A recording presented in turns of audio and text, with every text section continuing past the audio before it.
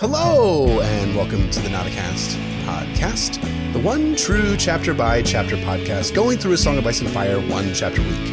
I'm one of your hosts, Jeff, better known as Brendan Beefish. And I'm your other host, Emmett, better known as Poor Quentin. And welcome to our 29th episode of the Nauticast entitled, do I have to read this? I guess I do.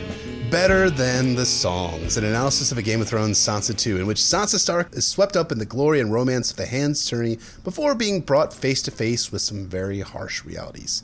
This episode is brought to you by all of our Lords Commander, Mark N., Timothy W., Hayden J., Wolfman Zach, and Joe L.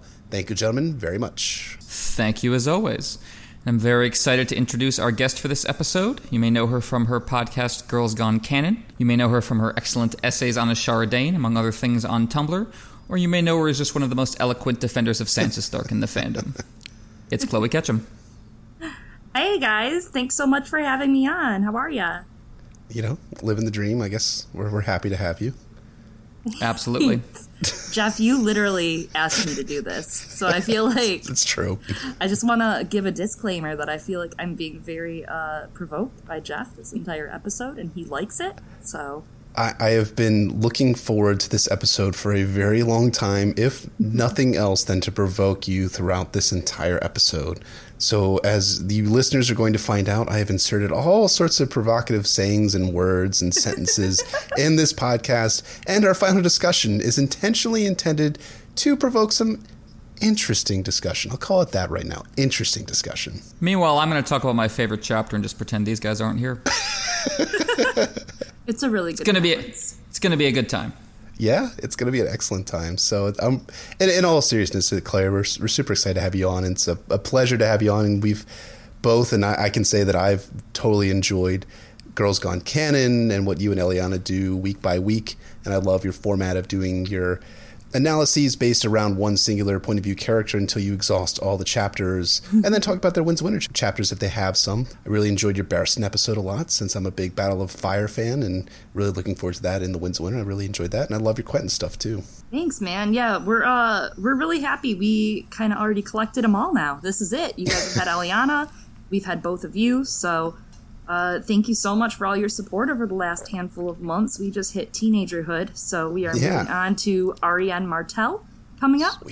We're 16.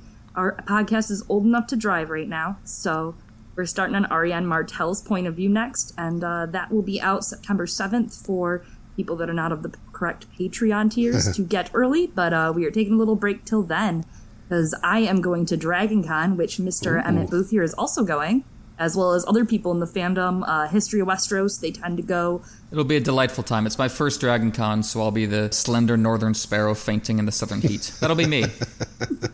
Yeah, you're going to be the Ned Stark character. You mentioned your podcast being old enough to drive. Now I'm just imagining Arianne like being given her first car by Duran, but like he doesn't teach her how to drive because he doesn't trust her enough. So she tries and it's anyway. Totally a convertible too, like totally a convertible. Oh yeah. And then she crashes into like a school and kills a bunch of people. Like, yeah, that sounds about Marcella.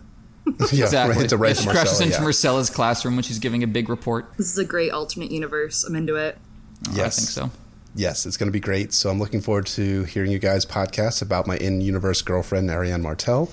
And that's going to be fantastic, and can't wait for that. And check out all of their previous work on Quentin Martell, most recently, Barristan Selmy before him, and of course, Eddard Stark, which we'll be covering next week on the Nauticast podcast. For our patrons, those of you who contribute $10 or more a month have the ability to ask us questions. And we have a question from one of our great friends on the cast, Old Sadie, who is one of our sworn swords. And she asked this week, "Hello, boys. If this question is foolish, please ignore it." It's not foolish, and we're not going to ignore it. I was thinking about the proposed spin-off TV show being set during the first long night, and I was wondering if the Stark words are maybe prophetic. We all know that the season of winter is coming and does so a bit irregularly, but do you think that they might also mean that true winter will come again, i.e. the second long night? Or maybe Bran the Builder was confident enough that when he built the wall that it would keep out any potential threats to Westeros.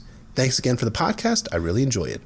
Well, thank you, Old Sadie, for the question, and I'm going to give our guest first crack at this question. So, Chloe, what do you think? Do you think the Stark words are prophetic? Do you think there's going to be a second long night? Or do you think Bran the Builder was overconfident when he built the wall and could keep out any potential threats to Westeros? I think there's so much lore and magic that has only been hinted about when it comes to topics like these. So that's what's so interesting with these spin-offs that are happening, especially because George has kind of mentioned, especially with some of that Worldcon coverage that came out, that, you know, he's not very involved. He's given a slap of information out there for the writers that are working on these pieces, and then they're just running with it. So that was really interesting to find out from the Worldcon coverage. I don't know, I think that Winter is Coming is just what they put as a warning, almost maybe, for their house words for the rest of their time, for that reason. Whether it's prophetic, it could be, or it might just be something that their predecessors knew would continually happen. Yeah, agreed. I mean, there's multiple meanings to Winter is Coming, of course. There's the long night itself, the metaphysical, magical, eternal winter, but then it's just a reminder of seasonal hardships and to just be tough in general. It first comes up in the context of the Stark kids having to learn to be tough and you know, get past childhood, so I think that's definitely part of it. I definitely think we're going to see the long night come again in the context of the books. Martin's built it up too much, I think, not to put it out there. There's Jaime's dream in Storm of Swords, I think, is the clearest glimpse we've seen of what it might look like when he's alone in the dark with Brienne facing down the undead. I think, for me, the only question is what causes it, and there's a bunch of different potential answers there. People have pointed to human sacrifice being involved, given that how crucial that is to the story. Something to do with Bran and Bloodraven and what they're up to beyond the wall. I think Euron is likely to be involved in some capacity. Our friend LML has a great theory involving what might have caused the Long Night last time, being a kind of comet-related astronomical disaster that might come around again. So more than one of these might be involved. I think that it's definitely coming around again, and while the Stark words might not be deliberately prophetic, I think they might prove to be accidentally prophetic. I can see that.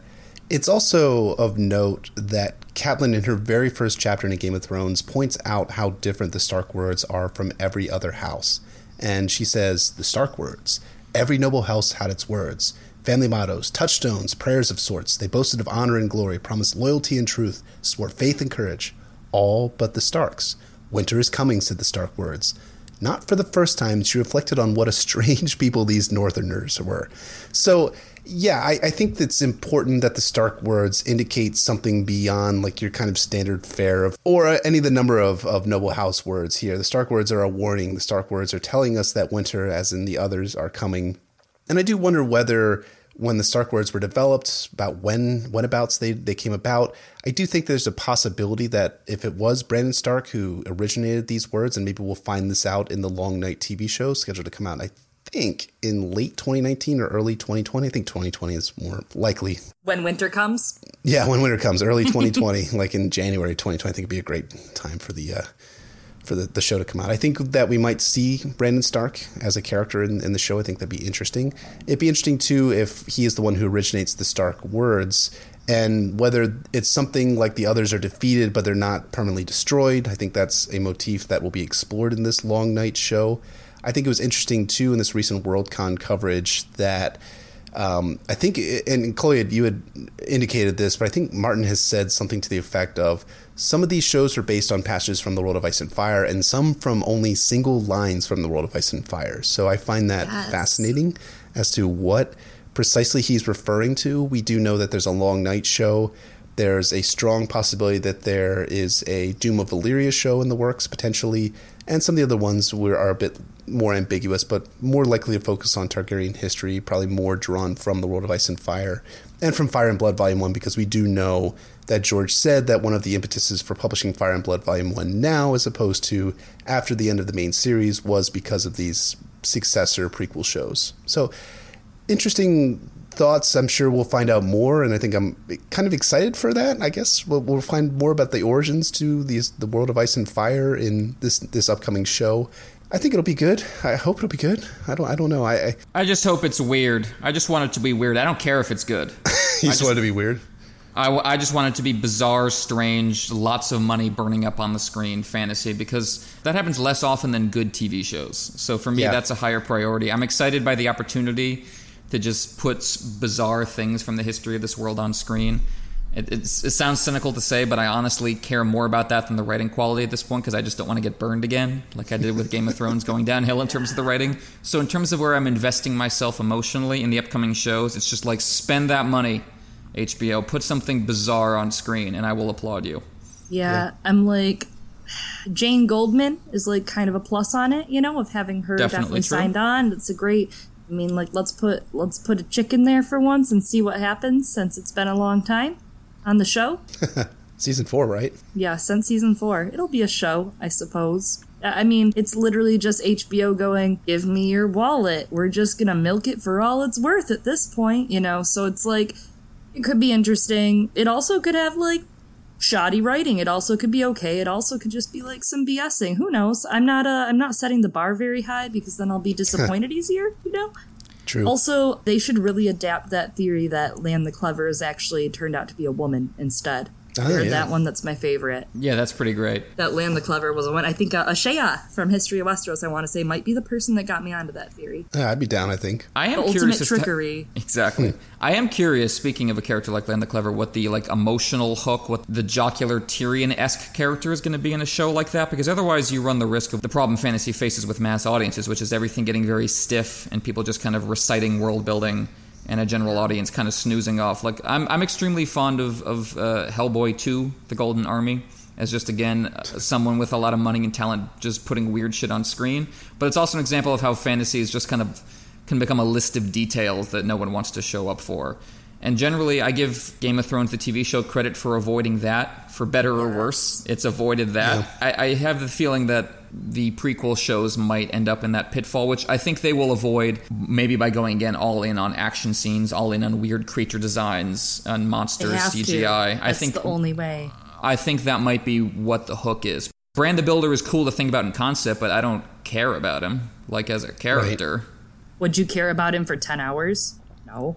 If he blows up mountains and like raises walls from like the earth, then yes. Then for I 10 will. Hours? Yes, I will watch 10 hours of that. I don't get nearly enough of that. You're so basic. I yearn for destruction porn that's not directed by Roland Emmerich and Michael Bay. Like, I need that in my life, and I don't get nearly enough of it. So I will be happy, or Zack Snyder. I will be happy. I will be happy if things explode in a way that doesn't make me want to kill myself. That's what I'm hoping for.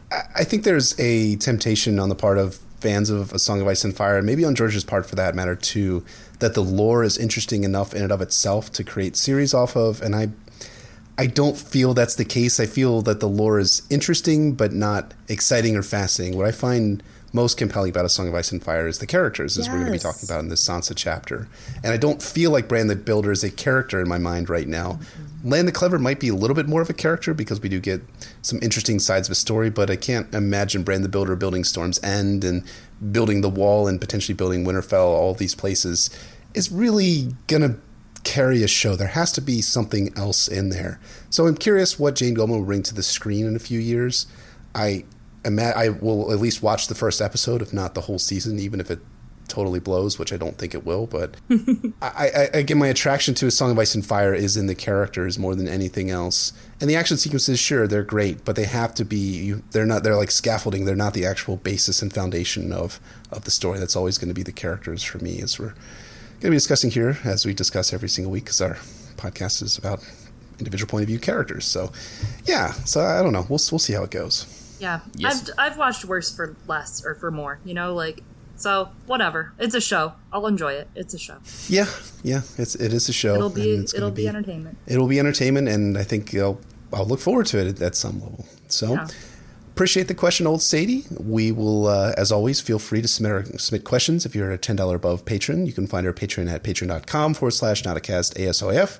And as you guys are probably well aware by now, our 2-hour and 10-minute analysis of King Robert I Baratheon is out for all $5 and above patrons.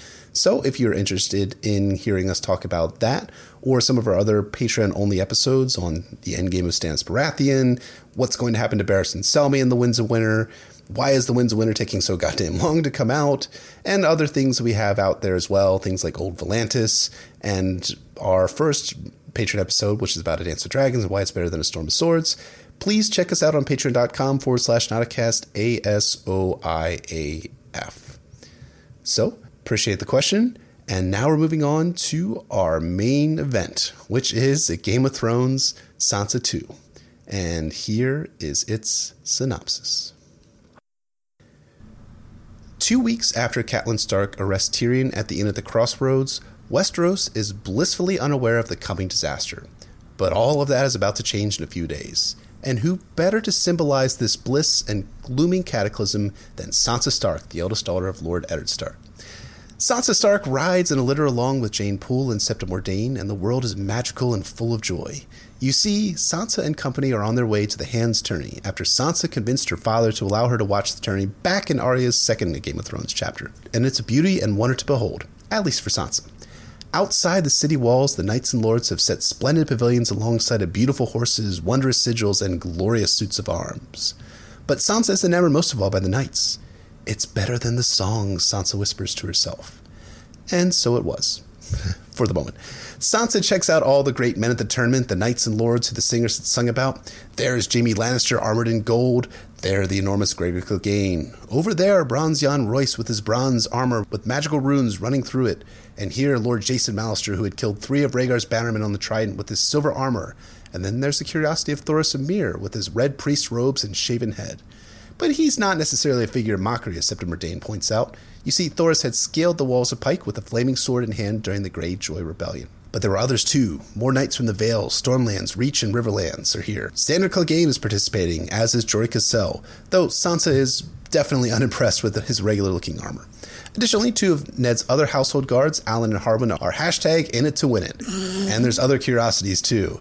Jalabar Zoe in his cape of green and scarlet feathers scares Jeyne Poole, but Lord Beric Dondarrion with his red gold hair and his black shield slashed by lightning enthralls Jeyne Poole, who declares herself in love with the man. Poor Jeyne. Poor Beric. Anyways, we're off to the races, jousts, whatever. Jory does well despite his unadorned armor and horsing Horace Redwine in one of the Frey Knights, but in his third match, Lothar Brune and Jory tilt thrice, and though neither man is knocked from his horse, Lothar is declared the winner for having a steadier lance. Meanwhile, the other Stark bannermen aren't doing so hot. Harwin is unhorsed by Meryn Trant, and Alan fell to Sir Balon Swan. But no worries for that matter, the jousting goes on and on and on.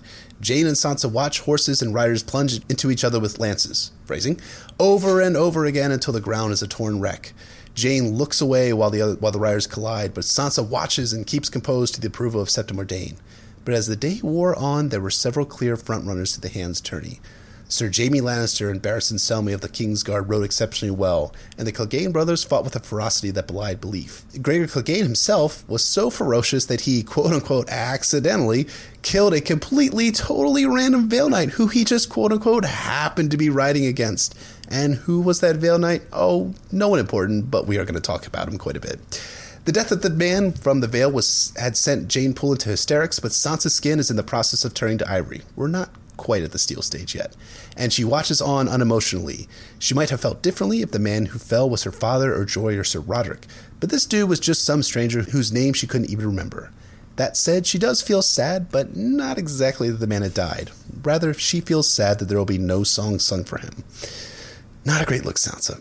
Anyways, after a boy shovels mud over the spot where the Valeman died, the tilting resumes. It's back to the beauty and majesty of the tilt. Balon Swan, who had defeated Alan, fell to Gregor Clegane.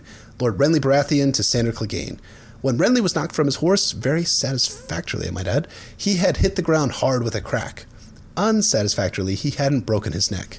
He had only cracked a tine from his antlered helm. As a token of his empty and Robert-esque careless generosity, he had offered the golden tine to Sandor, who immediately tossed the golden branch into the commons. This resulted in a mini brawl as small folk fought over a little bit of gold until Renly walked in the crowd and restored the king's peace.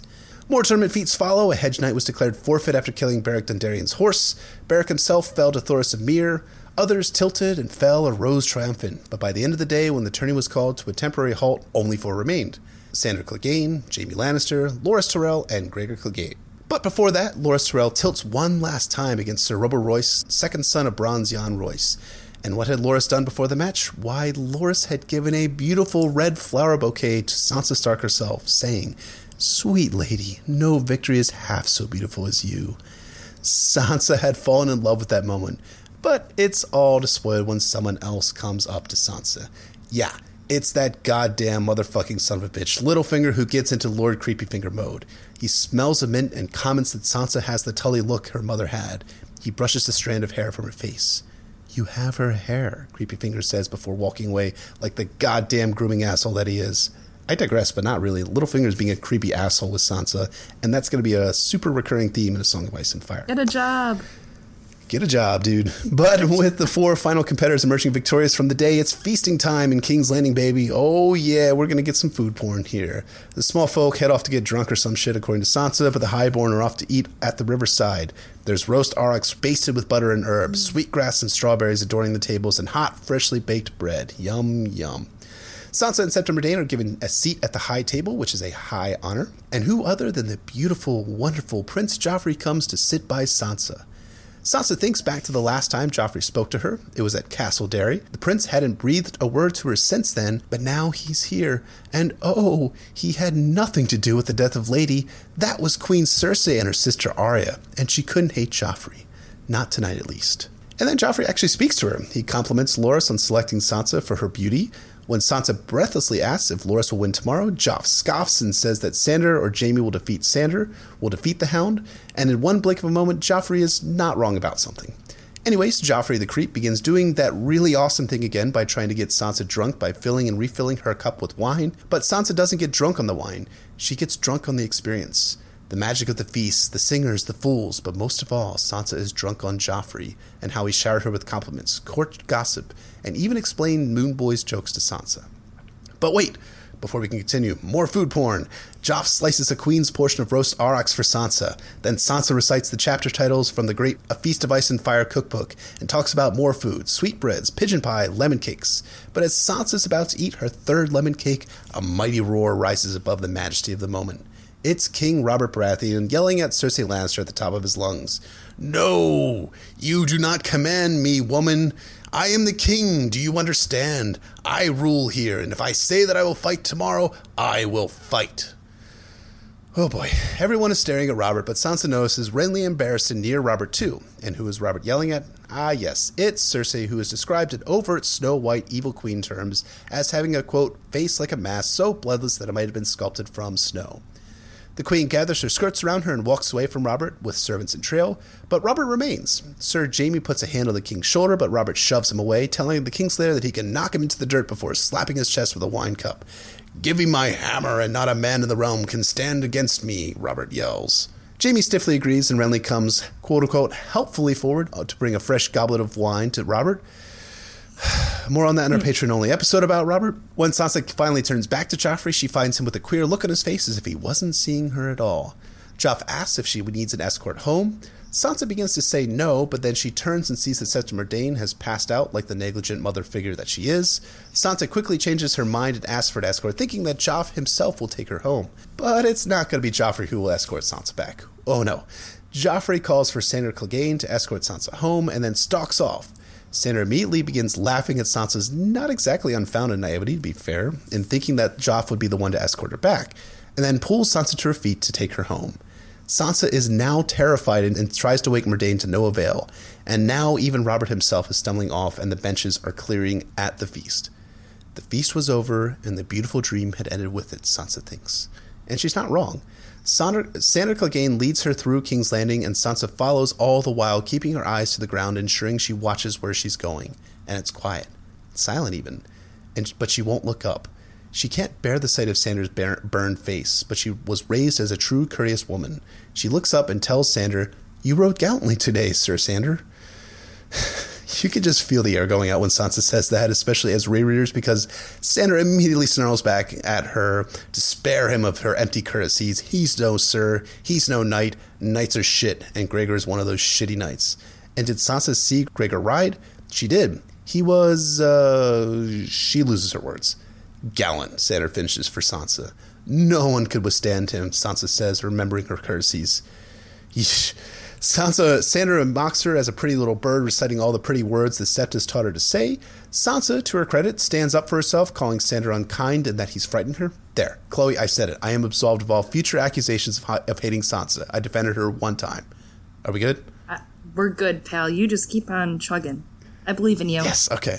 Good. My absolution is complete. Ish. Anyways, Sandor proceeds to talk about that random of no importance boy who died at the tourney today and tells Sansa that Gregor intentionally placed his lance to kill the kid. And when Sansa turns away, Sandor yells at Sansa to look at me. Sandor grabs Sansa's face and forces her to look at his face, telling her to take a good, hard look. And Sansa does. She looks up at him and sees that the right side of his face was relatively okay, not handsome necessarily, but the left, it's a horror with most of the skin turned to scar. Slick black flesh was as hard as leather that gleamed red and wet when Sandor moved, and by his jaw the hint of bone was there in his face. Pretty Two-Face imagery right there. Sandor mocks Sansa once more, asking if she's got no compliments that her septa taught her to say it to that, and he tells her the story of his burned face, and I'll read it at length because it's just amazing stuff altogether. Yes. All right, here we go. Most of them think it was some battle, a siege, a burning tower, an enemy with a torch. One fucking fool asked if it was dragon's breath. His laugh was softer this time, but just as bitter. I'll tell you what it was, girl, he said, a voice from the night, a shadow leaning so close now that she could smell the sour stench of wine on his breath. I was younger than you, 6, maybe 7. A woodcarver set up shop in the village under my father's keep. To buy favor, he sent us gifts. The old man made marvelous toys. I don't remember what I got, but it was Gregor's gift I wanted. A wooden knight all painted up, every joint pegged separate and fixed with strings so you could make him fight. Gregor is 5 years older than me. The toy was nothing to him. He was already a squire, near 6 foot tall and muscled like an ox. So I took his knight, but there was no joy in it, I tell you. I was all scared all the while, and true enough, he found me. There was a brazier in my room. Gregor never said a word, just picked me up under his arm and shoved the side of my face down in the burning coals and held me there while I screamed and screamed and screamed. You saw how strong he is. Even then, it took 3 grown men to drag him off me. The Septons preach about the 7 hells. What do they know? Only a man who's been burned knows what hell is truly like. Wow, that's fucking intense. And what was Gregor Clegane's fate? Was he punished for nearly burning his brother to death? No. He was appointed with the oils and knighted by Prince Rhaegar and Targaryen himself. When Sandor is done telling the story to Sansa, a silence falls between them, but Sansa's fear is gone too. Instead, she feels sad for him. Finally, she tells Sandor that Gregor was no true knight, and this causes Sandor to roar in laughter, then growl that no, little bird, he was no true knight. They walk the rest of the way back to the Red Keep in silence. Only when they arrive in the castle and climb the stairs to the Tower of the Hand does Sansa break the silence by thanking Sandor for escorting her back. Sandor grabs her arm, and I'm just going to read the last few lines of the chapter because, again, bravo, George. This is just fucking great dialogue. The things I told you tonight, he said, his voice sounding even rougher than usual. If you ever tell Joffrey, your sister, your father, any of them. I won't, Sansa whispered. I promise. It was not enough. If you tell anyone, I'll kill you. And that is a Game of Thrones Sansa 2, a simply amazing chapter that happens to have Sansa Stark in it. First thoughts, Chloe? Initially, it's really interesting, Jeff, because you seem very attached to this whole idea of Sandor Clegane talking to Sansa Stark. But I'm going to slide over that for the moment, and we'll come back to it. It's honestly, it is such a loaded chapter. It's filled with Sansa's first real foray into her song, right? Like after the disaster first attempt of the Trident with her date with her so gallant Prince Joffrey. This is loaded with exposition on the King's Landing and Noble cast, and of course the B-list cast that we're going to talk about later, and also loaded with characterizing Sansa. While it's pushed into internal, more in this chapter, the continued establishment of Sansa knowing banners of houses and their loyalties comes almost as a direct mirror to the last chapter you guys did, Catelyn 5, chapter 28, which it's the chapter right before this. So it's really interesting that we get this huge turny exposition chapter where Sansa just names people's sigils and their houses and history about them. We also get a really big hint of where Sansa's snobby attitudes come into play up close and personal, and that is Septa Mordane. I know it's a spicy take, some Septa Mordane hate in this economy. Septa Mordane is Sansa's main maternal influence when she goes to King's Landing, and she's supposed to be teaching her to be a lady, what ladies say, what they do, what they think, how they act while they're in King's Landing. And Cersei also becomes who Sansa thinks she should be like as queen. With very infrequent guidance and mentoring from Ned, Sansa kind of comes off as a spoiled brat in a lot of A Game of Thrones because that's kind of how she's being taught. Septa Mordane's snobby attitude about Jory's armor, making him look like a beggar among the other men, transcends straight into Sansa, and Sansa remains composed during Sir Hugh's death, which kind of is her seeking approval from her maternal figure, which she does receive. Jory establishes himself pretty well in the tourney, though, which Sansa does note, but it's kind of a nod to her naive tendencies that she thinks about in Sansa 3 on how much handsomer Alan is compared to Jory in his shining silver armor, and how he's going to be a knight, which, to be fair, he actually helps execute some of the truest, most knightly things in letting the Brotherhood without banners form and leaving off on the field later on. And of course, in this chapter, Sansa discerns the difference between true knighthood and fake knighthood from Sandor, which we will definitely go into later. She learns that from her main paternal role model in King's Landing, Sandor Clegane. Something about this chapter that kind of always hits me is that where Marjorie Tyrell would totally attend court with her grandmother and her father and likely to be quizzed afterward by them, the second Ned kills Sansa's wolf, he disengages and he resigns her to her fate of being the wolf that the Lannisters take from the Starks. In the next Ned chapter you guys are going to go into, part 2 of the tourney, we realize he skipped day 1 of the tourney and sent Septa Mordane instead, which is kind of problematic. Sansa's attitudes and the perpetual preteen girl attitude is first, teenage wealthy girl attitude, but secondly, directly an environmental response from Ned. His daughter isn't going to understand how this world runs on blood because he's never taught her that.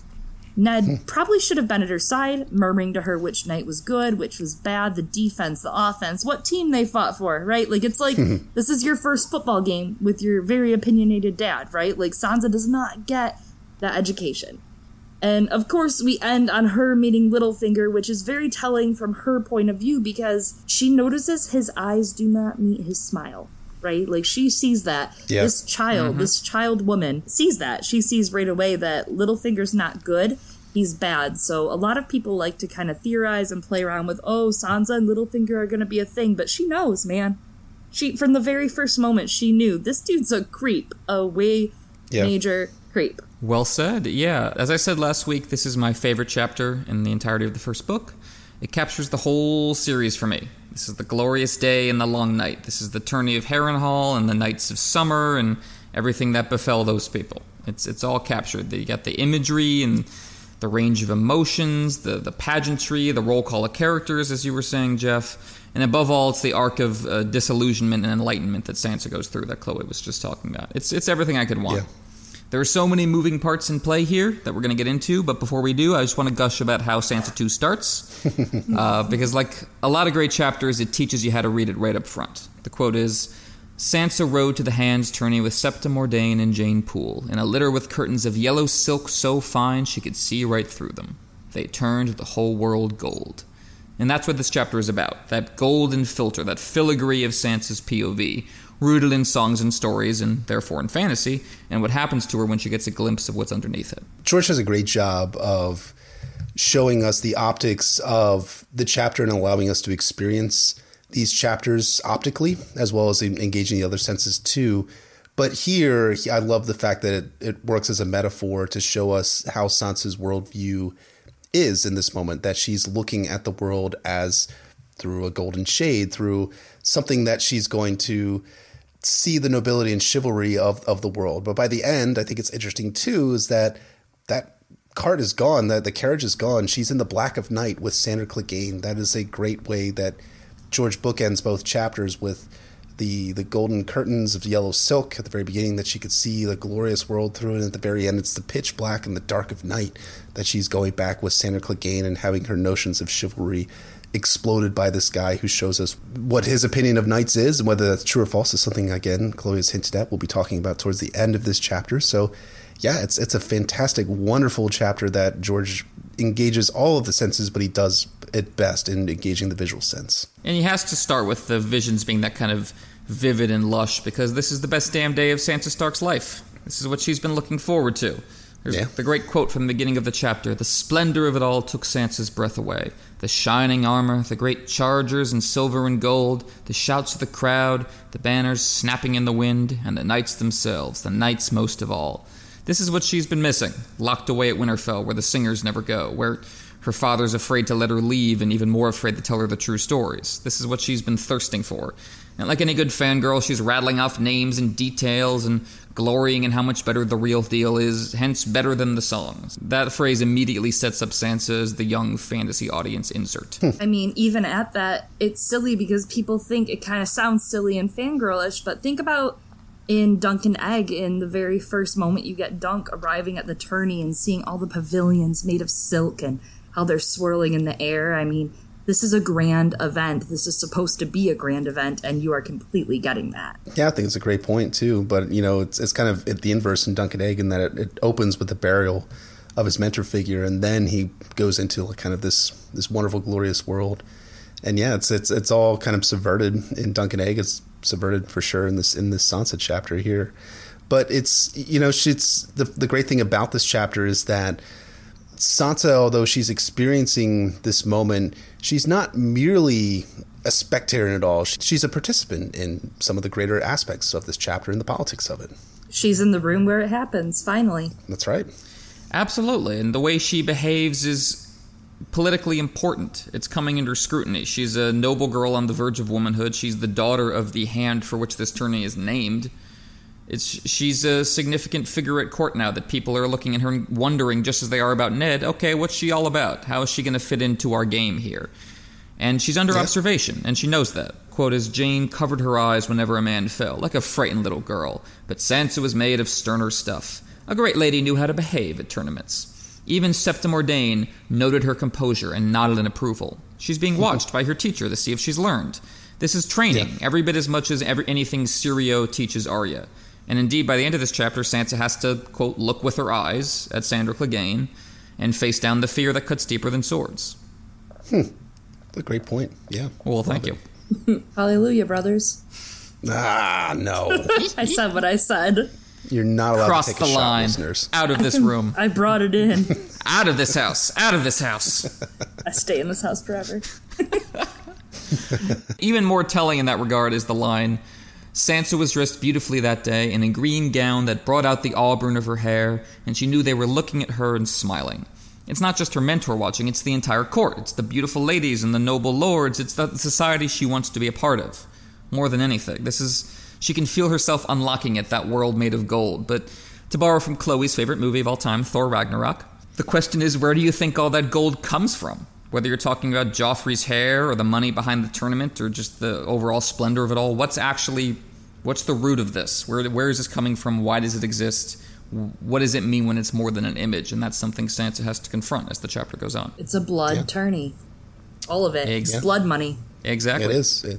And you see the blood flowing both in the blood money, but also in the blood of Sir Hugh the Veil when he dies later on. I do love that part of the chapter that you mentioned, how everyone is watching her, because we do get several characters who will be engaging with her at some level in this chapter itself and on into Eddard 7 too. But we'll talk about that a little bit later on.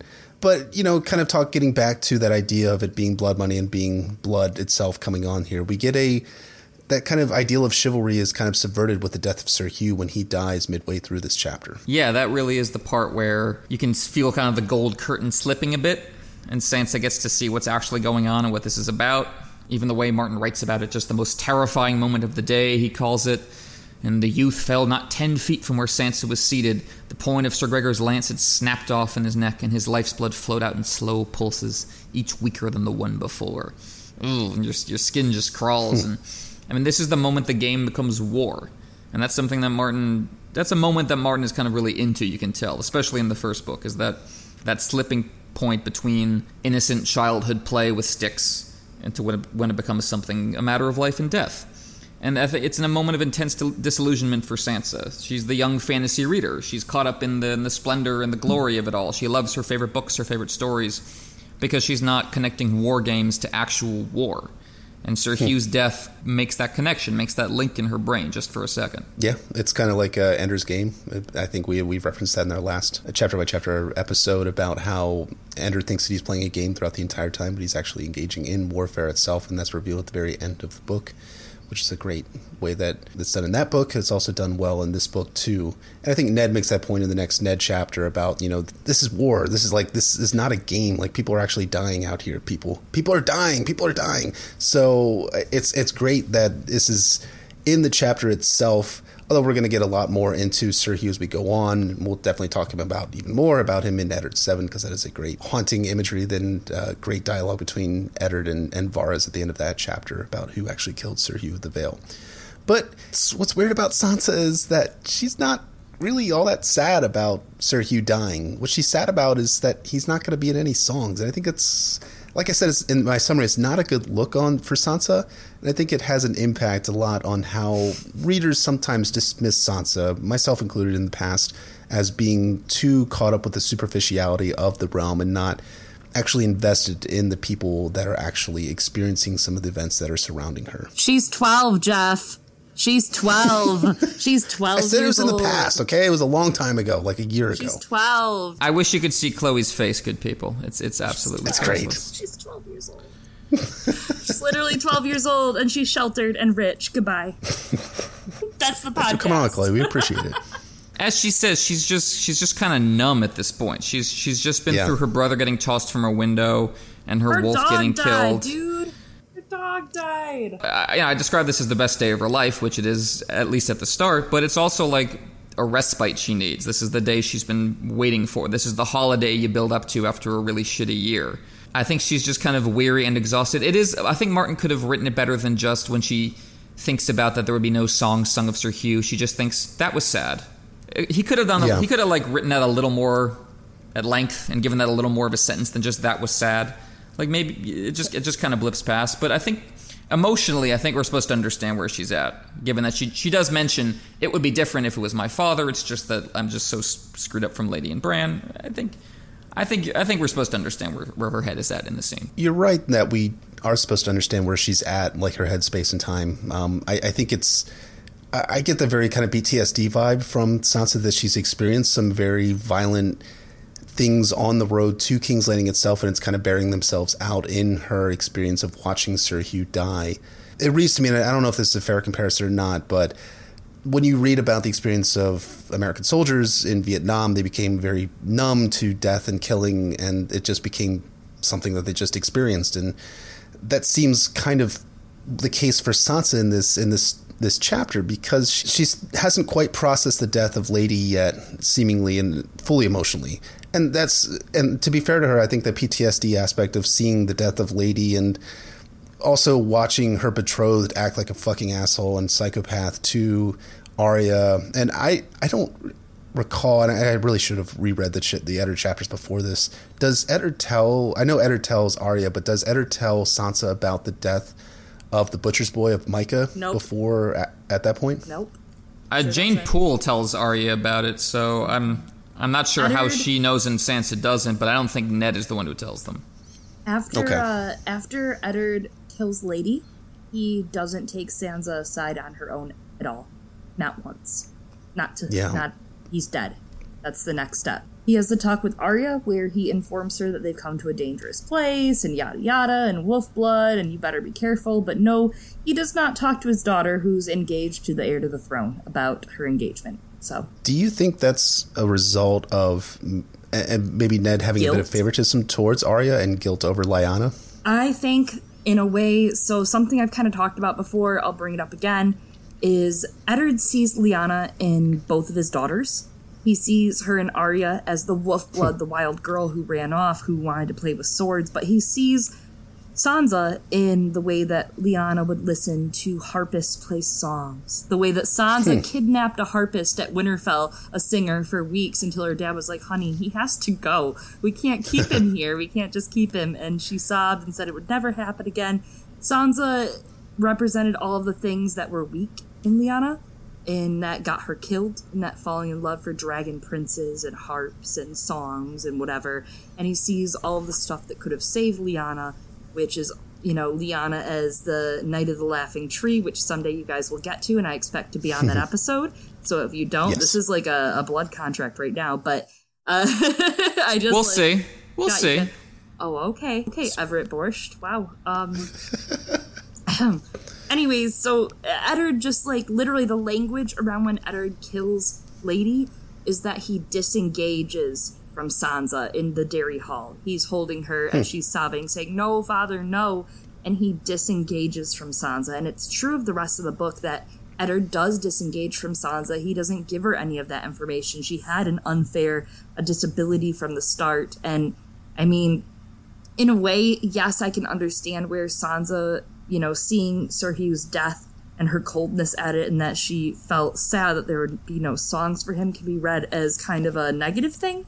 But at the same time, to Sansa, songs are the highest regard. She thinks about, Aemon the Dragon Knight and Nerys, and she thinks about all these songs of Jenny and Duncan, and if you were in a song, that would be the highest respect in Sansa's world. So to her, thinking, wow, the dead, this guy just died and no one will ever sing a song for him. And that's kind of how the world works. It's kind of her first, again, foray into, this is how life works, little girl, and welcome aboard. This is what you just signed on to feudally, It's not necessarily a sheltering so much as, oh, they should sing a song, so much as, oh, they won't sing a song. This isn't just how it works.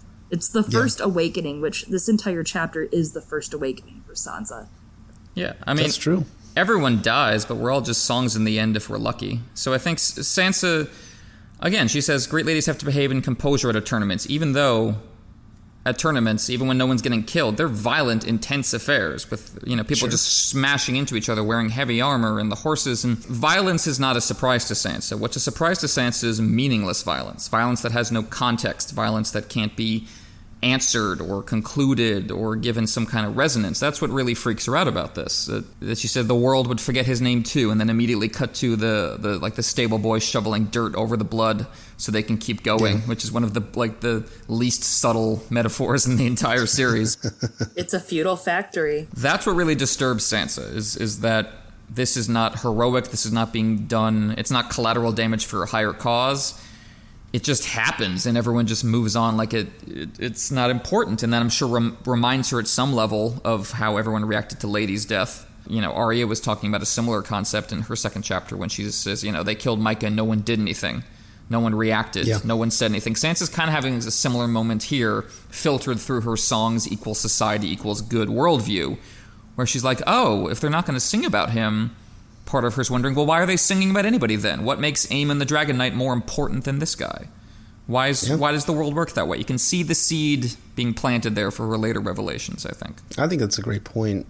I also think it's a neat character moment how, in Sansa's point of view in this chapter itself, how she shifts from this moment where she's sad that Hugh won't get any songs to being genuinely sad about Sandor Clegane at the end of this chapter as a result of his upbringing.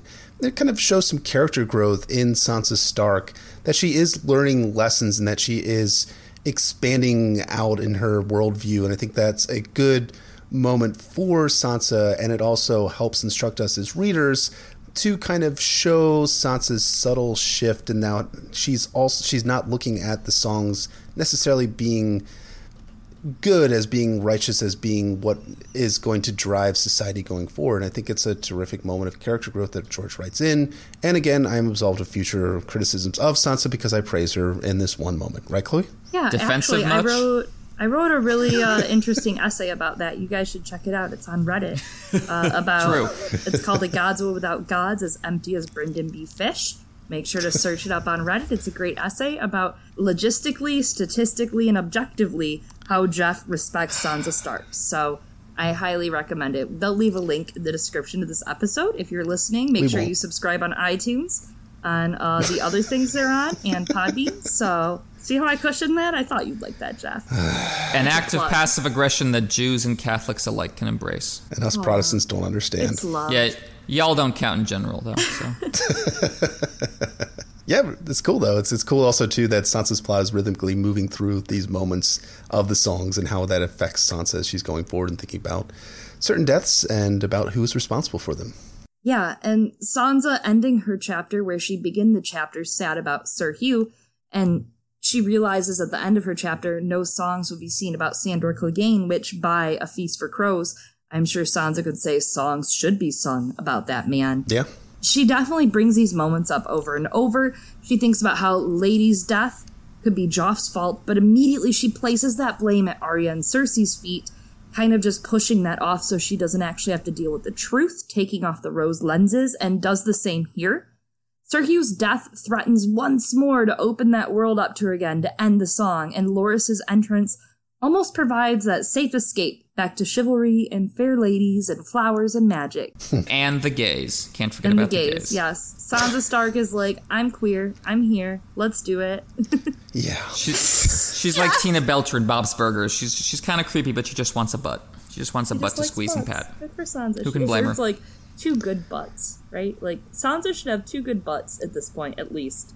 She deserves it, dude. She's had a time. Oh, boy. Yeah. I think I'm going to hang up my headphones for a while and let you guys just go at it. And now you should see Jeff's face. This is great. Anywho. It's V-Rad. I would like to add, too, this is actually, like, the first real death Sansa has seen up close, personal, right? The boys have seen beheadings from Ned, but this is the first beheading Sansa and Arya get to see. The first beheading they get to see is Ned Stark's for the girls. Sansa and Arya see Ned's head come off from, what Sansa is told is treason, what Arya and Sansa both know in their hearts is not treason. So the boys get to see someone that objectively should die by the laws, by the rules, and Sansa and Arya's first death is their father's beside Sir Hugh. Interesting point. That's an excellent point. It bookends, obviously, Ned's story. And I hadn't thought about it. It's interesting. His sons watch him give the beheading, but none of his sons are there when he's beheaded. It's only the daughters. That is an interesting contrast for sure, in terms of how the book is structured. They do say in the show, something I loved during season 7 was there was a little exchange between Sansa and Jon. I want to say it was in the first episode, and Jon said, oh, the girls, you guys didn't get to hear Dad talk like this. And she was like, yeah, he tried to protect us, and so I think that was a really good kind of pull for the show from the books. It's a good kind of point because he did. He protected his girls. They didn't go to these beheadings. Their first deaths were Sir Hugh of the Vale and then their dad. They don't understand death. They don't understand that blood price for the tournament. Good point. True, because of course it's, covered up in the glittery filigree of chivalry and all the romance of it, and really no one represents that, of course, more than Loras Tyrell. Yes. As Chloe was noting, what's interesting about this chapter structurally is that it's not just a straight line to hell. Sansa gets competing stimuli throughout the chapter, kind of bouncing back and forth. Sometimes it's reinforcing her worldview, sometimes it's contradicting it. And so if the death of Sir Hugh rattled her certainty about chivalry, then yes, here comes the finest knight of his generation to restore it. And you can just see that in the way Martin is describing him here. He was the youngest rider on the field, yet he had unhorsed 3 knights of the King's Guard. And Sansa had never seen anyone so beautiful. He's got this bouquet of 1,000 different flowers and all these roses. And Martin describes him with a mass of lazy brown curls and his eyes like liquid gold when he's giving the rose to Sansa. And she's sitting there inhaling the sweet smell of it. I mean, this is like the chivalric image, right? It feels like a stained glass window or something on an old book cover, like a weathered painting you'd find in a monastery. It's genre defining in a way. So of course it has to be undercut in all the ways later on, which it will be. Yeah, I mean, you get it undercut in great ways like that. Loras Tyrell, as much as he gives Sansa a rose, which is interesting. I think it's a great discussion we can have either now or someday down the road about why Loras Tyrell gives Sansa a rose, and you kind of wonder whether George is setting up the potential Tyrell-Sansa match that we see early in A Storm of Swords here. But the fact is, the matter is that Loras is not interested in Sansa romantically in any particular way because he is gay, as we know explicitly from the show, but George lays it on pretty explicitly in the books too, for that matter too. So it's interesting, right? That Loras is singling out Sansa Stark for giving her the rose, although, of course, later on, he doesn't remember actually giving her the rose, which I think is also an interesting point. Yeah, it shows how it's just a performance. This is just a thing you do for the crowd. It's not actually a personal connection. It doesn't imply a deeper romance. It's just a tradition. Loras isn't the brightest bulb in the flower garden, but part of me wonders whether he might have been trying to curry favor with Ned. I mean, Renly does reach out to Ned about the Marjorie plan, and Loras does reach out to Ned about going after Gregor. Maybe Loras was just practicing standard politics by buttering up the Hand's daughter at the Hand's tourney. Or he might have just been thinking, well, I got to perform heterosexuality. Who is the most hetero girl in this crowd? Who's going to love my flower the most? And this is the biggest moment for her. But as you say, he doesn't even remember it later when she brings it up to him in A Storm of Swords. Her image of him as the ultimate chivalric knight is undercut in a couple other ways. He wins against Gregor through trickery in the next chapter, not through pure skill at arms. I mean, I'm fine with the trick he pulls, but it's not exactly the most honorable thing to do, as is noted. Ned denies his oh-so-heroic offer to go after Gregor Clegane, which Sansa says spoils everything. It would have been like a great storybook if Dad had just let that happen. So that's another undercut. And of course, the Tyrells will pretend to be Sansa's friends in A Storm of Swords, and then abandon and frame her. And here's where we should have a moment of male silence to allow Chloe to loudly boo the roses. Boo. Boo. I'll join you in that. Right? Boo. Okay. What part of moment of male silence was unclear, Jeff? Oh, sorry. I apologize. Wow, that says so much about Jeff. Sorry. It's okay, Jeff. You're forgiven by the females. We forgive you. We'll give you that one. Thank you. Yeah, it's very interesting, too, that in light of that, Rose, you think about, like, Renly, something Jeff kind of mentioned in his summary earlier, is that Renly was, throwing things to the small folk, throwing stuff to the small folk, and being just really jolly, and it kind of also sets the stage for Renly and his whole platform in the next book, that he's like, yeah, yep. I'm everyone's man. I'm every man. I'm King Everyman, part 1, before Aegon, as Jeff likes to say. And I also like this quote about the Tyrells from Littlefinger that's from later on in A Storm of Swords to Sansa.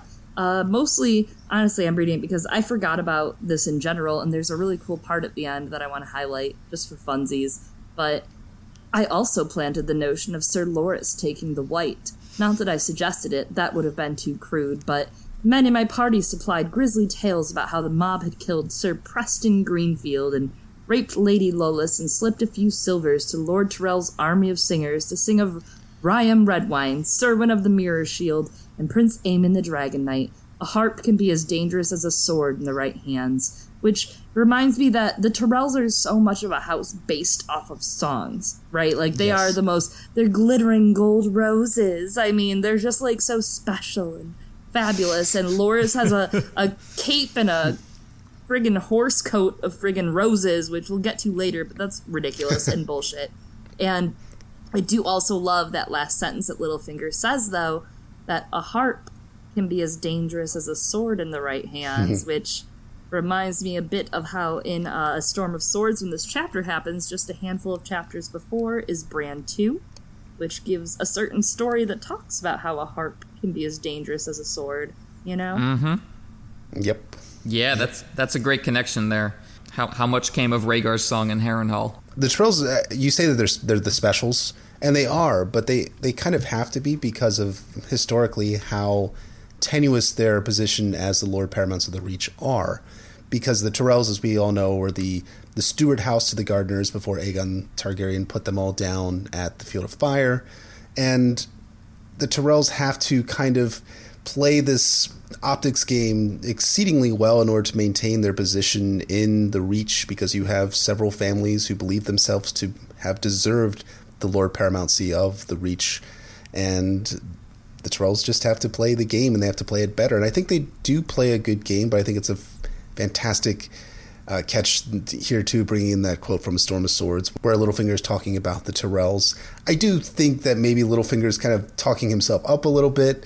I think there's the greater notion here is that they needed Loras Tyrell to be on the Kingsguard in order to protect Marjorie as the queen, but that's something we can get into more as we get into A Storm of Swords for sure. What? No, Littlefinger talking himself up? Jeff, what? I know, right? What are you talking about? When does that happen? Ever? He would never. I know. He would never. Never. Especially not in Sansa 2. No, never. Not in Sansa 2. I mean, Littlefinger is just a super awesome, cool guy in Sansa 2, right? He's just that cheerful daddy figure everybody loves. No.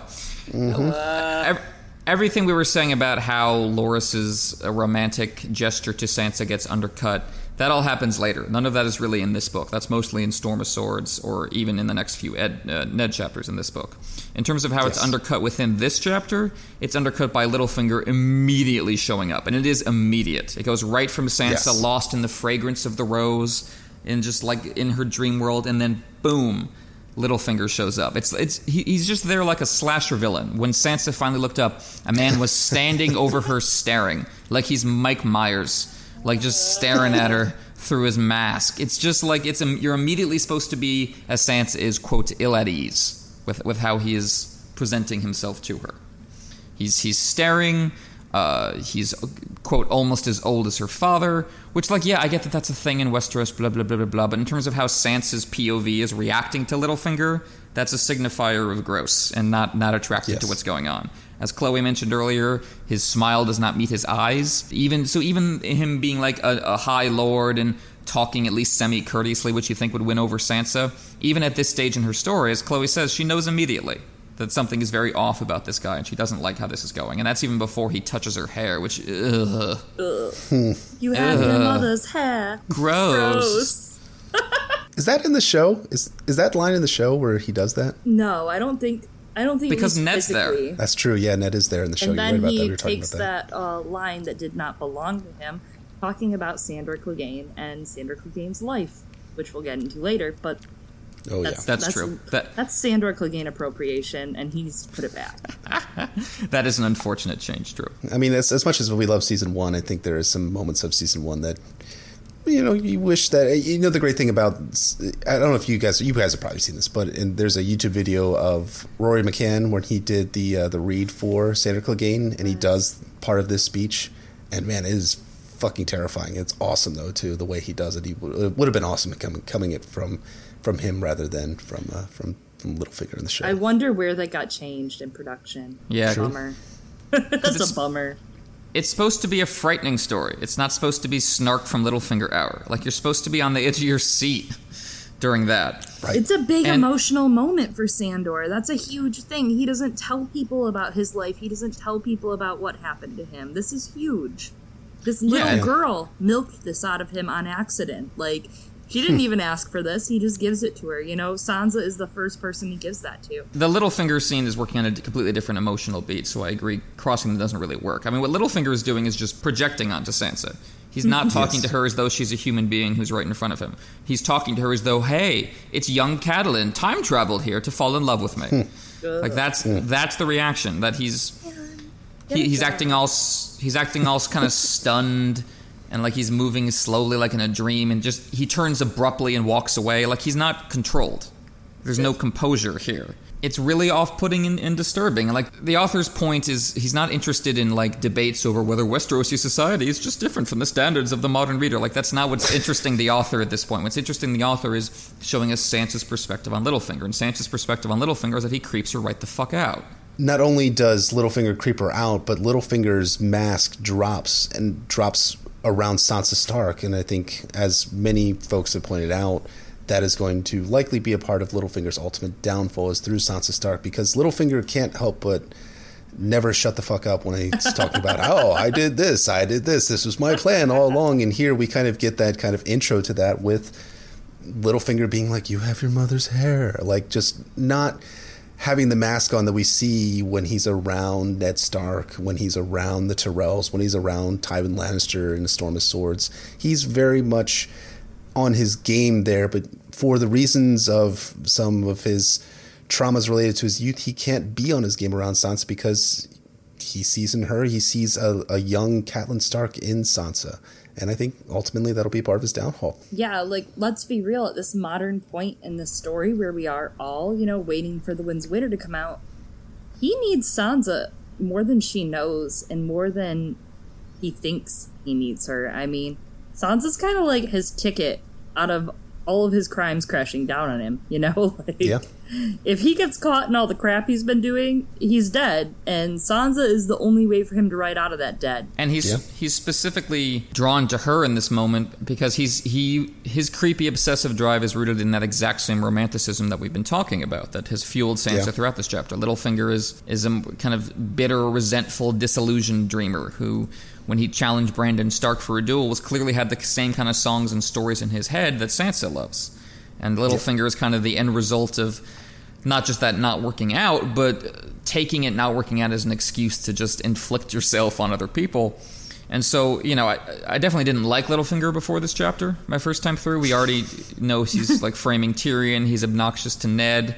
He's just kind of an unpleasant person in general. But if that's all it was, he would just be an unpleasant person. This is where I start actively hating the guy because of his behavior towards Sansa. Worse off is, like, he tells Sansa that her mother was his queen of love and beauty, which we also like can just go, that's a gross grooming technique he's trying to go with, right?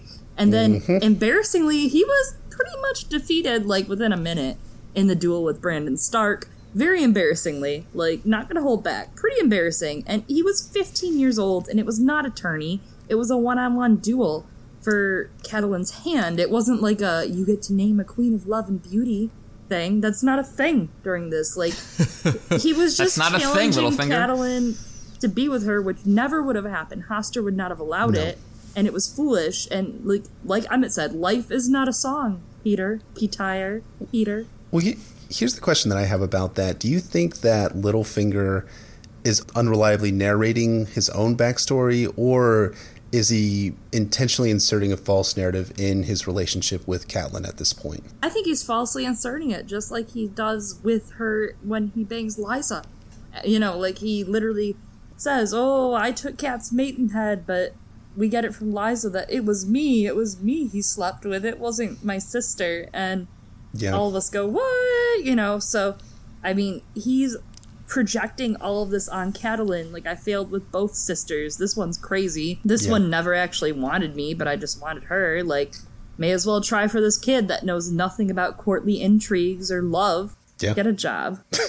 He does call Lysa Cat in bed, so I think it's possible he's managed to convince himself that he actually did sleep with Catelyn. Mm-hmm. But even so, I think that's more massive self-deception than it is genuine belief. Yeah, that's a good point. The thing is, he hasn't progressed. He's still a romantic, reckless fool, and we know that because he changes his entire master plan to revolve around Sansa after this extremely brief encounter. I mean, but he's an opportunist, Emmett. He's so smart. He's the best player in the game. He's going to sit on the throne at the end. Who's trolling who now? I thought I was going to be trolling you this whole episode. The tables have turned, bitch. If improvising was awesome, everybody would like jazz instead of like 0.2% of people. We're going to put that on a t-shirt. You do that, buddy. You would make so much money. You could do posters too, dude. We'll work on the marketing technique. Marketing director Chloe Ketchum. It is technically possible that Sansa was part of Littlefinger's plans before this, but that would require him having heard about her and how she looks like Catelyn. I find that extremely unlikely. I think, especially the way he acts in this scene, it's like he's very, like, it's almost like dreamlike. Like he's stunned and moving slowly and kind of talking to himself. This does not seem like something he has put forethought into. So it's interesting to consider what his endgame was before this, whether it was getting Catelyn or whether it was he didn't have any woman as a prize in mind and he was just going to try to destroy everyone. Yeah, that's because Sansa's that chick, yo. Exactly. She's that girl. She on fire. That's that girl. From here to his outlining of the Vale succession and her place in it at the end of A Feast for Crows, Sansa only becomes more and more central to his scheming. And as you've said, yes, this is what's gonna make it all the more satisfying when she eventually takes him down, because he bet it all on her, and she's gonna turn the tables. And while I definitely don't like the are Sansa and Arya gonna fight build up in season 7, I thought that was trash. The actual climax and payoff of it with Littlefinger was extremely satisfying. So I am looking forward to something like that. That begging. When his throat was cut and he was still trying to beg and manipulate through the blood gushing from his throat. So that's amazing. So I am looking forward to something like just amazing. Aidan Gillen was so good, dude. That was if there's anything that can be said for that TV show that we have sometimes watched, Game of Thrones, it's the actors. They really take on their roles and they get into it, man. They get into it. Yeah, for sure. I am looking forward to something like that happening in the books. It will. Yeah. It will. But like, kind of speaking of actors that are gone now in the show, but ones that really did do a fantastic job in the show, the folks who played Joffrey and Robert, they did a fantastic job in doing their whole bits. And it's funny too that Joffrey is the real life actor whose name, unfortunately, I'm forgetting at this moment. That would be Jack Gleeson, I think. Jack Gleeson, Jack Gleeson is actually a really sweet guy, apparently. I know, right? So nice. He quit acting in TV and movies because of this show, because everyone hated him, and he went to only doing plays and just living his life. Yeah, but it's cool though in this chapter is that Joffrey is acting as the prince, right? At least for a moment. for a moment. Yeah, this is arguably Joffrey's last perfect prince moment. There is, again, that invented scene in the show, and he goes to Sansa himself and is nice to her. I don't even remember what the context of that scene is, but I remember it existing. It gives her a necklace, yeah. Exactly. Yeah, he's in full on perfect prince mode at this point. And I wonder if Cersei maybe tried to get him to behave because she didn't want anything distracting from her leading Robert to the noose. She kind of needed Joffrey to be on low simmer mode while she took care of business. I mean, obviously she didn't tell Joffrey that's what she was doing, but I wonder if she tried to tamp him down in preparation for that. But regardless, he's behaving well. He's specifically, Martin notes that he's ignoring the wounds that Nymeria gave him, which is wonderfully symbolic of what both he and Sansa are in this moment, trying to kind of overlook and move past what happened out in the Riverlands and try to focus on the night that they have. Yeah, absolutely. I think it's a great point that Joffrey is attempting to look the part of a prince, but there's a great little moment that just turns that time where Joffrey abandons his nobility, and that moment comes when his father, quote-unquote father, begins yelling at his mother and Cersei, and that kind of changes him and gives him a new personality quirk, if you want to call it that, or changes his attitude altogether in this chapter. There's a line after Joffrey witnesses that with Robert and Cersei, quote, "He had a queer look on his face as if he were not seeing her at all." So he's very much kind of detaching and disassociating himself, I think, in this moment. It's arguably Joffrey's most humanizing moment. Is this reaction to seeing his kind of shitty parents be shitty? I mean, he does kind of immediately behave like a dick to Sansa and just kind of leaves her without so much as a goodbye, so there's only so much you can go. But that is the only moment I kind of have a twinge of sympathy for Joffrey, because you get the sense he puts up with this all the time. Yeah.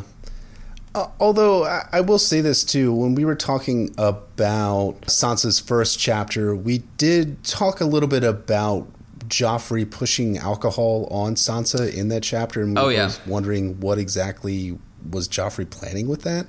And we get that same theme repeated here, where Joffrey is filling Sansa's wine cup and having his servants come in and fill it over and over again. So in the context of seeing these things happen twice, this thing happened twice, it does lead me to question whether it's really perfect prince mode or whether Joffrey is just acting the part to get his way with Sansa.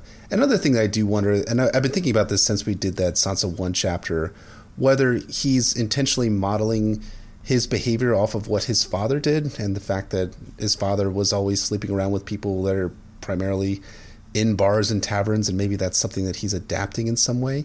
I'm not sure if that's actually what Martin is going for necessarily, but I do think it is troubling that Joffrey is trying to get Sansa drunk yet again in their second only encounter in the books. So I would say that it's a very strong case of look at how the cat spa was explained to us, right? Like, we know it's Joffrey. Joffrey canonically was the cat spa was the person who sent the cat spa, Yes. For Bran. And he did that because he heard his dad saying, oh, that kid should just die. That sucks.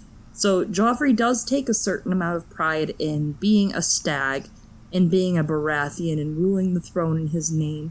Lannister may have the gold, but they do not have the name that rules the throne, and he realizes that, and he embodies his quote-unquote father. And I mean, to be fair, this is the nicest thing that Joffrey does for Sansa, really ever, is letting her go home with the Hound. Let Sandor Clegane, because I'm not a rude bitch. I'm not going to call Sandor Clegane by his Lannister name. He's Sandor Clegane, not the Hound. He's not a dog. He's also not a sir. Get that right. But sending Sansa home with Sandor is a great amount of wake-up call, because, I mean, the way Robert acts, the way Joffrey responds to Robert's acting, and the way that Sansa kind of inhales that information is really interesting. That's a great point, yeah. You've got Joffrey observing and then kind of Sansa observing Joffrey. So again, you have this sense of all these people watching each other and kind of judging their behavior. And yeah, it's kind of wretched and fascinating to consider what Joffrey learned from Robert and Wen. We touch on this a little bit in our Patreon-only episode on Robert Baratheon. It's part of the legacy that Robert leaves behind. But yeah, speaking of Robert, we have not seen him in a while leading up to this part of the chapter. I mean, not this part of the chapter, this part of the book. We have not seen him since Derry in the first few chapters set in King's Landing. Robert is completely absent, but now he comes roaring back into the text, quite literally. And it's interesting that he's in the exact opposite mode to when we last saw him. When we last saw him at Derry, he was just letting Cersei do whatever she wants. And now he's just screaming at her and insisting that, no, he's going to do whatever he wants. But even though it's the exact opposite mode, it's just as unsympathetic. Just as much the sense that everything depends on this guy, and he's being really irresponsible and childish about the authority he has in his hands. And he's just yelling, I am king here, which of course brings to mind Tywin's famous line about what it means to have to say, I am the king. And, makes you wonder if Robert is that different from Aerys, if they're kind of insisting on this same, I am the king and everyone will do what I say because I'm in charge of this room. And, I think Robert's clearly sensitive about that comparison to Aerys. Not only does he bring it up to Ned, but he immediately in this moment feels the need to knock over Jaime and call him Kingslayer, just to remind himself that no, I'm still in charge of the guy who killed Aerys. I'm still in command here. He's insecure, he's boasting, he's drinking, he's yelling, he's staggering about. Like, this is who's in charge. This is the system that Sansa wants to take part in. This is what all the grand chivalry of Robert's Rebellion led to. Maybe Sansa shouldn't want to be part of this. It's such an important passage because this is exactly what Sansa sees. She sees a drunken, brutish king attacking the woman he's sworn to love in the songs, his queen. The quote from the chapter is, "The queen's face was a mask, so bloodless that it might have been sculpted from snow. She rose from the table, gathered her skirts around her, and stormed off in silence, servants trailing behind." This completely shapes Sansa's viewpoint later on, and it makes Cersei, in her mind, the good one, and it's someone that she can trust. She sees Cersei as the wronged party, so when Cersei appeals very sympathetically to Sansa later on, after Ned has been imprisoned, it really smooths over why Sansa trusts Cersei, why she thinks that's okay. She just watched Cersei get her owned in front of the whole entire court at a feast, and her husband be an absolute asshole toward her. I mean, Sansa saw this. It's not like Robert is this chivalrous king that's trying every second and going, Cersei, my love, I brought you these golden roses after our beautiful tourney and our beautiful kingdom. It's not like that. It's very not like that. It's not good. It's not good, but it's also, too, helping to shape our view of Sansa as well, because we're going to talk about in the next Ned chapter, Varys reveals, and you can question whether Varys is telling the truth here, but I tend to think he's telling the truth, that the plan was for Cersei to openly challenge Robert at this moment and force Robert to fight by forbidding him to fight. So Sansa is seeing a wronged woman, but she's not seeing the low cunning that Cersei is trying in this chapter to make Robert fight and to get the king killed so that she can plant her own son with Jaime onto the Iron Throne. And I think that's always important to keep that kind of broader perspective in mind. I mean, one of the things that kind of sometimes gets lost when we do these chapter by chapter analyses is that you have to take into context all the things that happened before and all the things that happened after, which is cool because we're doing this in a reread context. And it does help us to shape our view of who Cersei is and what her plan ultimately is. It also helps us, too, in shaping our perspective why Sansa would go to Cersei in order to tell her about Ned's plan to get the kids out of King's Landing and inform Stannis Baratheon and name him king. So it's all in perspective, and it's all hopefully it all gets broadened out as we're getting to the next Ned chapters, as we're going to be progressing through Sansa's arc and Ned's arc, and of course Cersei's arc when we get it in the Feast for Crows. Yeah, Sansa sees what Cersei intended her to see.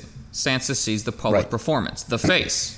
She's describing Cersei's face, not the thoughts behind it. That gets into the themes of this entire chapter. That gets at what happened with Loras. That gets at what Sandor was going to talk about. This whole chapter is about this image Sansa has fallen in love with and how she deals with it when that image turns out not to be true or just turns out to be more complicated. And I think that's what really grounds the chapter, is her arc through it, as we'll see much more when we get to Sandor. Otherwise, it would just kind of be deconstruction for the sake of deconstruction, which, as we've talked about, is not something we're especially fond of and not something that Martin tends to do. Absolutely. Good point. Yeah. Thank you, good sir. Points. But yeah, with Robert, it always comes back to, as we've said in previous episodes, it always comes back to his youth and that he's lost it and that he's lost everything that went with it.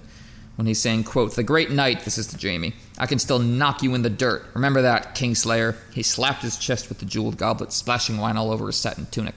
"Give me my hammer, not a man in the realm can stand before me." It's very telling. He says, still. I can still knock you in the dirt. That implies he's getting worried about this, that he's aging, that he's not the warrior he used to be. And in the very next chapter, of course, he'll be too fat for his armor and he can't fight in the melee. Yeah.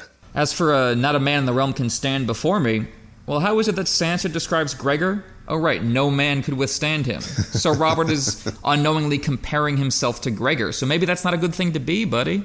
Sansa is talking about the songs and is describing this as better than the songs. Robert still has that kind of romantic perception, too, that he's still in full Robert's Rebellion mode, that he can still stand before Rhaegar and the Trident. Well, not stand before him because they're, of course, on horses, but metaphorically stand before him on the Trident and still cave his breastplate in. He could still defeat Jaime Lannister in battle, which is not true. I mean, as much as I as much as I respect Robert's warfighting ability, he's not the same man he was when he was 18 years old on the Trident. He's not the same man that fought in the Greyjoy Rebellion. He's a man now that, as Ned describes him back in his first chapter, that that ruling and the crown have taken their tolls on him. He's fat, he's overweight, he's drunk more often than not, and he's drunk in this chapter too. And it's a great, kind of comparison here that the other drunk character that we're going to meet in this chapter is none other than Sandor Clegane. The feast was over and the beautiful dream with it. That's such an important line for this chapter and Sansa's whole story. It applies to Robert. It applies to Sir Hugh of the Vale. It eventually applies to Loras, if what happened on Dragonstone is anything like what we hear about. And it applies, arguably more than any of them, to Sandor Clegane. And yeah, everything about this chapter is fantastic, but it all comes to a head with this conversation. This is really what brings all the themes of it together and really what puts it over the top for me as the best chapter in A Game of Thrones, is the crown jewel of this first book. This scene is just amazing. This is Sansa, the true believer, versus Sandor, the cynic who once believed. And it really does feel like an epic confrontation between ideals. It expands on that little brief encounter between her and Littlefinger. This really unfolds Sansa's depth, in a way. I think the reader doesn't see her more than just a 12-year-old girl that's been sheltered and raised on songs. No one realizes that. And Sandor, not only does Sansa provide Sandor a foundation for his depth through these chapters, but he provides her a foundation for his depth. That's an excellent point. It's really a give and take. It's not just Sandor kind of growling at Sansa. They're both kind of feeling each other out. And Sansa's trying to understand how she can make room for Sandor within her worldview. And it's like the Tyrion-Penny relationship, where Sandor's trying to understand how Sansa can still be so optimistic in a world that objectively sucks, especially since Sansa has now encountered evidence that the world sucks with the death of Lady. So you can sense Sandor going, why does she still think this? Why is she still saying nice things? Why is she not angry and mean like me? That's the only way to be, dang it. What's wrong with you, kid? Sansa's skills as a noble lady in court, which we were talking about earlier in the episode, is what's kind of on the line for her in this chapter. They were being explicitly pushed to the limit, but she's determined to do her duty. As Jeff said in his synopsis, Sansa could not bear the sight of him, he frightened her so, yet she had been raised in all the ways of courtesy. A true lady would not notice his face, she told herself. And I love that. Sansa's upbringing has instructed her that Sandor is owed respect and kindness regardless of how he looks, which is wonderful. And it's interesting because it suggests that Westeros maybe can be saved by people actually living up to their stated values. Like they say about Dunk, a knight who remembered his vows. Suggesting that, hey, maybe the problem is not the nice vows, the problem is that no one's living up to them. Maybe these institutional values could be really radical and help people, heal and change their society if people actually stuck to them instead of just paying them lip service. Like, where's the accountability? There's no accountability for it in this society. People pay you off for being a dirty knight nowadays, I mean, there's no surefire way. People don't put value on the true knight as much as they used to, because now it's just, sinners and no saints. Yeah, fantastic point. Sansa's kind of insistence that these values can be lived, that she can live up to these standards and treat people fairly, and the world will work and reward her for that has to come up against Sandor's argument, which is that Sansa's courtesy is not, in fact, genuine kindness. That what it is an artifact of a hypocritical society obsessed with covering up its regular atrocities with superficial niceties. And that Sansa is not reaching out to him, is not being sweet to him, because, of course, Sandor is convinced that no one could ever actually be nice to him. Sandor is, in his head, Sansa is just pretending. She's just playing a game. She's just repeating words that were taught to her, and it's nothing meaningful. Spare me your empty little compliments and your sirs. I am no knight. I spit on them and their vows. So for him, Sansa's compliments and the knight's vows are parts of the same problem. They're part of the same system, which is this hypocritical society that does not live up to its own standards. For him, Sansa is just the female version of that. I don't think he's equating her with Gregor in his mind, but I think he's equating her with Rhaegar, maybe like someone who is unthinkingly allowing the brutality of the system to keep going. Yeah. Again, agreed. And as always, I think great points. Thank you, brother. You're far too kind as always. I agree, but she is 12, so... Here we go again. Just want to make sure that's reminded. She's 12 years old. Oh, I'm not saying that she has to confront what Sandor is. Right, I'm not saying right. I'm not saying she Sandor's perspective on her. To those niceties and courtesies so young that I get it. I'm just saying. Remember, she didn't create this system she's been birthed into. She just happens to be there. I'm not saying Sandor is right to think about her that way. He's completely projecting onto her as much as Littlefinger is. I'm just saying that's what he thinks of her and her worldview at this point. It's completely unfair. Yes. But that's his take on it, and she has to kind of push back against that. I mean, it's the same dynamic you see at the Hollow Hill when when he's basically Sansa is swapped out for Beric as the true believer in that argument, and Sandor is pushing back against him. And of course, Sansa doesn't quite take it laying down. I mean, she continues on with her courtesies, and she says, "You know what? I will finish this conversation." And I will be a lady, and I will say the things, and it will be fine. I mean, if you can describe Sansa in one phrase, it's that her catchphrase is "courtesy is a lady's armor." I think she uses that to great effect here, because I think one thing that some people, me especially in the past, maybe didn't see is that Sansa's in real danger here from Sandor Clegane. I mean, as much as Sandor Clegane is Joffrey's dog, he's not in his right mind here. He's horribly drunk. He's been in the presence of his brother, who he doesn't see that often from what we understand after Gregor left, or after Gregor was knighted, that Sandor, found service with the Lannisters. And as we know from later on, Gregor Clegane didn't leave his keep all that often, except for fraternities and for wars. So he's in a terrible emotional state himself. And there's a real danger in that here, because he's also drunk. He's drunk as shit. And he can do terrible things to Sansa, because they're alone. They're in King's Landing. They're just two people walking through the night. As much as I could criticize Sansa, the way that she interacts with Sandor Clegane, I think she does a fine job of sticking up for herself at points and using courtesy as a means of defense against a brute in Sandor Clegane, who's, I mean, he's not 100% a brute here, but he's not 100% a brute, but he's 100% a brute here for sure. And to that fact, I mean, I think we should give that same consolation to Sandor Clegane, who, he's emotionally, he's pretty fucked up in this moment, man. He's just had to deal with his brother. He's had to deal with the trauma of his face being burned off when he was a kid. And now he has this girl who, as we'll get into later, has a few pulls and ties to his own life, and who kind of represents to him this innocent naivety, this sweet, innocence. And he has to deal with that, man. He doesn't just get to go, it's this dumb girl. He gets to go, wow, this girl knows because she's not there yet, but man, her life's gonna suck and she has no clue. Yeah. I mean, he's thinking that the whole time. Yeah. And he's specifically mocking not just her courtesies, but her whole song-based worldview. When she's trying to describe Gregor and she says, yes, he was gallant, the Hound finished. He's mocking her words and how she describes everything as being straight out of the Bard's playbook, so to speak. Not very nice. This is, of course, despite having once loved knights himself. That's the great part of his story when he's talking about how he wanted Gregor's toy more than anything. That childish glee at this wooden knight that could actually move and you can make it fight.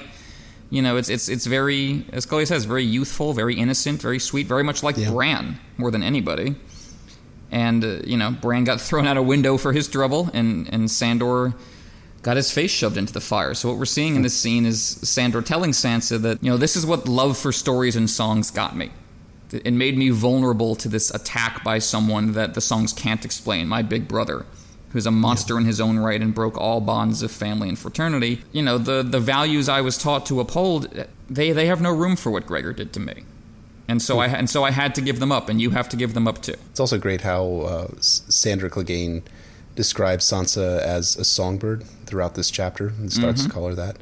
And I think that's intentional too, in that she is personifying the life of songs and the singers and what the singers are, how the singers explain the world and how they're lying essentially about the world and how wonderful these histories are. And I think it's a terrific character moment for Sandor Clegane that he identifies who Sansa is at this early juncture, even though he's totally drunk and totally fucked up on all the emotions and experiences that he's had during the day, and being reminded of the very real trauma that he experienced in his youth.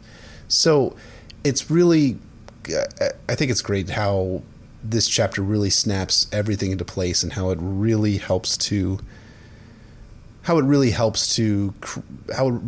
shape our perception for who Sandor Clegane is, and especially how his story ends. Yeah, and even more significant than Sandor's kind of critique of the image of knighthood in his backstory is the way he connects it to social institutions at large. My father told everyone my bedding had caught fire, and our maester gave me ointments. Ointments! Gregor got his ointments, too. 4 years later, they anointed him with the 7 oils, and he recited his knightly vows, and Rhaegar Targaryen tapped him on the shoulder and said, "Arise, Sir Gregor." So not only did his brother burn off half of his face, but his father lied to cover it up, and Rhaegar Targaryen, the beloved and respected Prince of Dragonstone, validated Gregor, gave him a significant place within the power structure.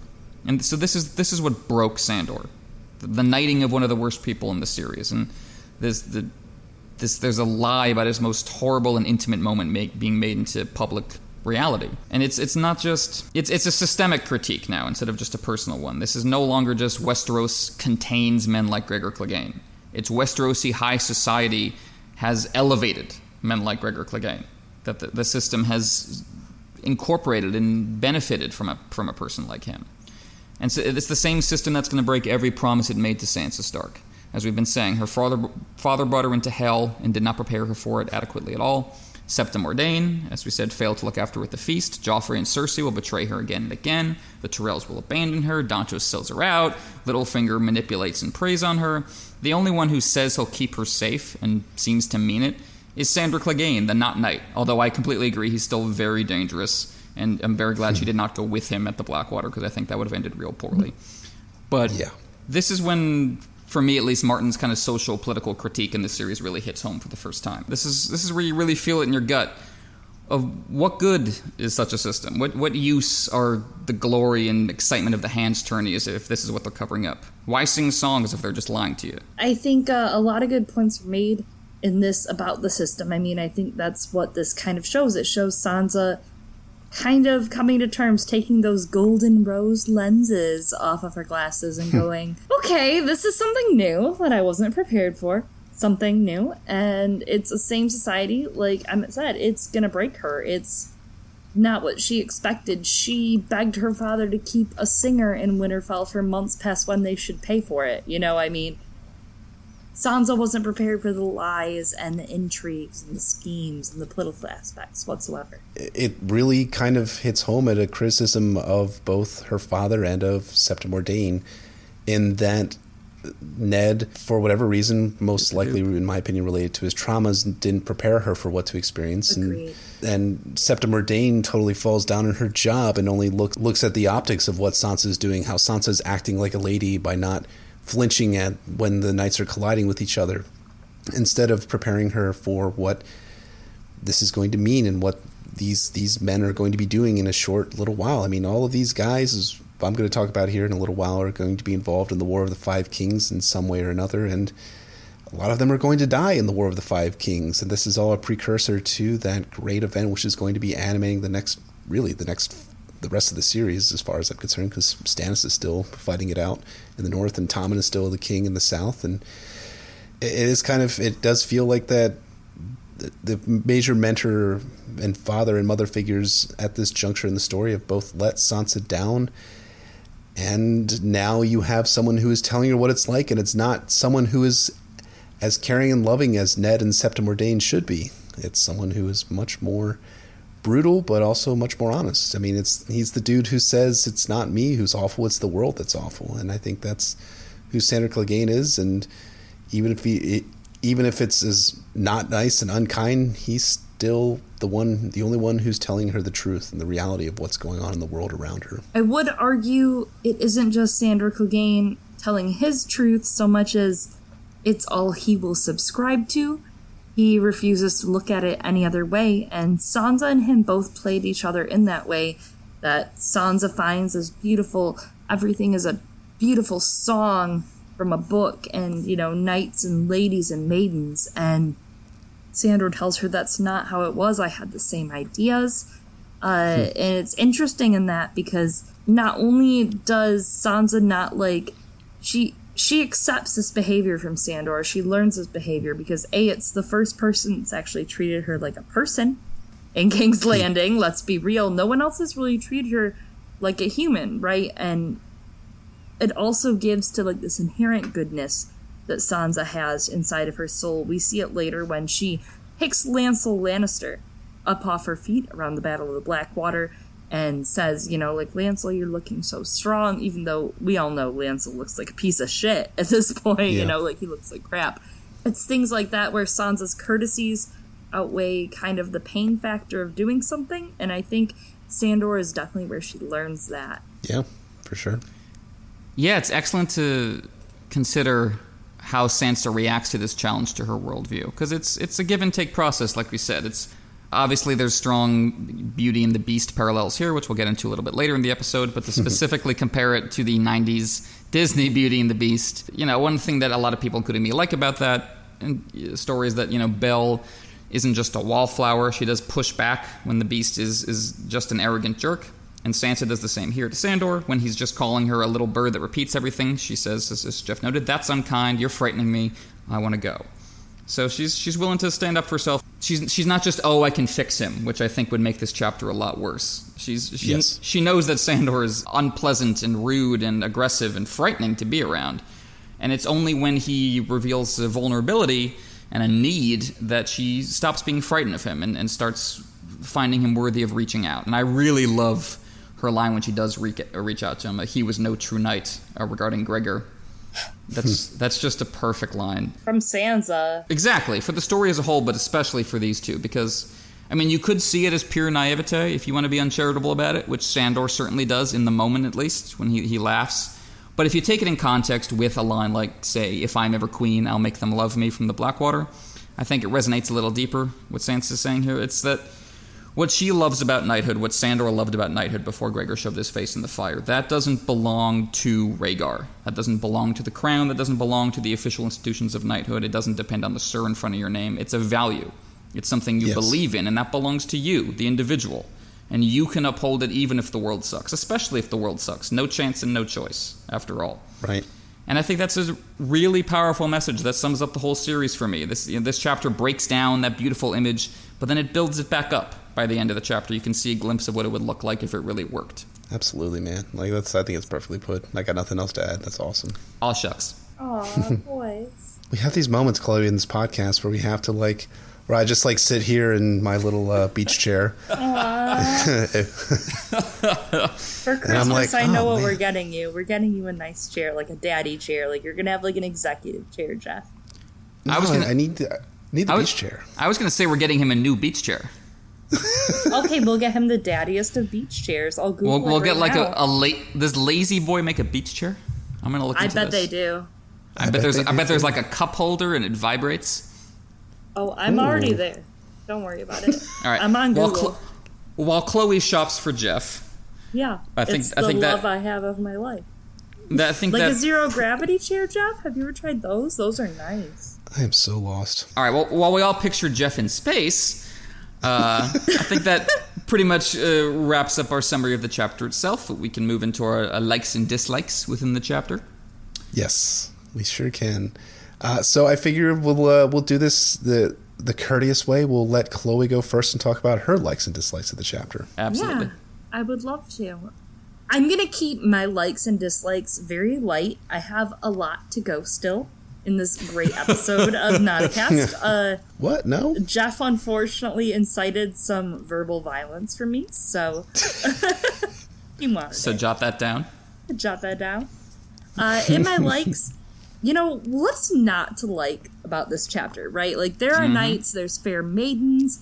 All of it ends with the deconstruction of that concept. The chapter ends with Sansa beginning to understand how the world she's been thrust into works, and that understanding travels on through the following chapters and books up till A Feast for Crows, even to The Winds of Winter, when Sansa plans her own tourney.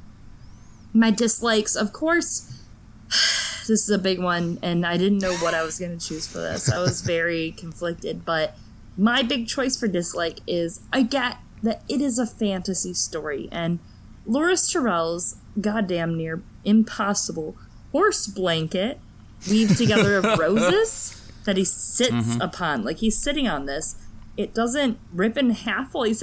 Look, like, I'm trying to push my suspension of disbelief here, but in all seriousness, it's like, it's kind of fun to pick at. We just finished all these SOC chapters for Girls Gone Canon, and yes, the it's fantasy excuse only goes so far. Like, the Herons, they go to war on stilts in the slaver cities. Yeah. Like, it's things like these where I'm like, George, I get it, it's fantasy, but George, I just want to talk about this, George. Loras's butt is just that magical. It doesn't rip or tear the roses at all. The roses just delicately support him. That's with like a literally gentle not how it works, sigh. Everett. That's not how it works. Wonderfully said on your like, Chloe, by the way. I think every word of that was great. Yeah. I was giving it a little bit of thought, and I didn't actually put it in the document what my like was, but as I was listening to the whole conversation, I think my like for this chapter is very much related to the tournament aspect of it. As folks who read George's Not a Blog might be aware of, George R. R. Martin is a huge NFL fan. You don't say. It might come as a shock to some of you all that when you click on the Not a Blog, it's not detailed posts about where he is and his progress in the Winds of Winter. A lot of his posts are about things like the NFL, and that's great. It's fine, right? Anyone can write and read about that. What I get from this description of the tournament itself, it reads almost like, you're pre-gaming the NFL game itself. You've got all the people setting up outside with their Packers or Ravens, or in George's case, the Giants and Jets banners. Everyone's tailgating out there, drinking booze and having a good time. And then the actual tournament itself, everyone's cheering and watching as these huge giant men in armor or in football pads, run at each other or race at each other on horses and collide with each other. And yeah, I think it's cool. I think I'm a big sports fan. I like the sports ball, and as this sports ball in this case is a tournament, and the tilting is just a lot of fun to kind of get a hold of. And I think that's it's a motif that George will repeat from time to time. I think it's funny that Sansa's first chapter in Clash of Kings opens with a mockery of a tournament, which is an interesting point. It's the tournament as a motif is going to be repeated over and over and over again in Sansa's story, but it gets better and better and better too, in my opinion. The Tournament of Gnats, I believe, is how Sandor refers to it in Sansa's first Clash of Kings chapter. Which I'm saying right now that's going to be the title for our episode. I think that's a little spoiler warning for you all. That's going to be a Sansa and Clash of Kings. But yeah, I think 8 years. Late 2019. But yeah, I agree with the sports comparison. That is perfectly appropriate. For the non-sports inclined, it's like eating an edible and watching Battle of the Bands. Oh gosh. Let's go Jeff with that. Can't even consider that. Settle down. I can't. I know he doesn't know what the Battle of the Bands is. I get it. Or an edible. Or what an edible is. I know that was the joke. Anyway. What is an edible? Can someone tell Jeff? Yeah, please at me at Lies and Arbor on Twitter to let me know what an edible is. He uses a picture of Chloe for his AV. It's a whole thing. It's an in joke. You'll get it. It's funny, right? Just tell Lies and Arbor all about edibles. Anywho, right, exactly. My dislike for this chapter, it's more minor, and I do find these middle chapters from A Game of Thrones some of my favorite portions of the chapter. I really love this chapter. I should state that up front. I guess we're now like 2 hours in, and everybody's who is still listening is a dedicated fan of the Nauticast, so I can let you guys in a little secret that I actually like Sansa's chapters in A Game of Thrones. It's really interesting. What? Oh. I know. This chapter is fabulous, though. It's so great. But I have to have a dislike for it, much as I had to have one for the Catelyn chapter. I didn't really enjoy the anachronism that's in this chapter and like the timeline when Loras gives the rose to Sansa Stark in the Final Four Champions, because in the paragraph before she gets the rose and before Littlefinger confronts her, It's already indicated who the final four are to go towards the final tilt the next day, which is going to come up in Eddard 7 chapter. But then George kind of takes the timeline back to talk about the tilt between Loras and Robar Royce, which seems to be like kind of not the penultimate, but the ultimate event of the day. But we already know by that point that, Robar Royce has lost because the final four are Loras, Jaime, Sandor, and Gregor.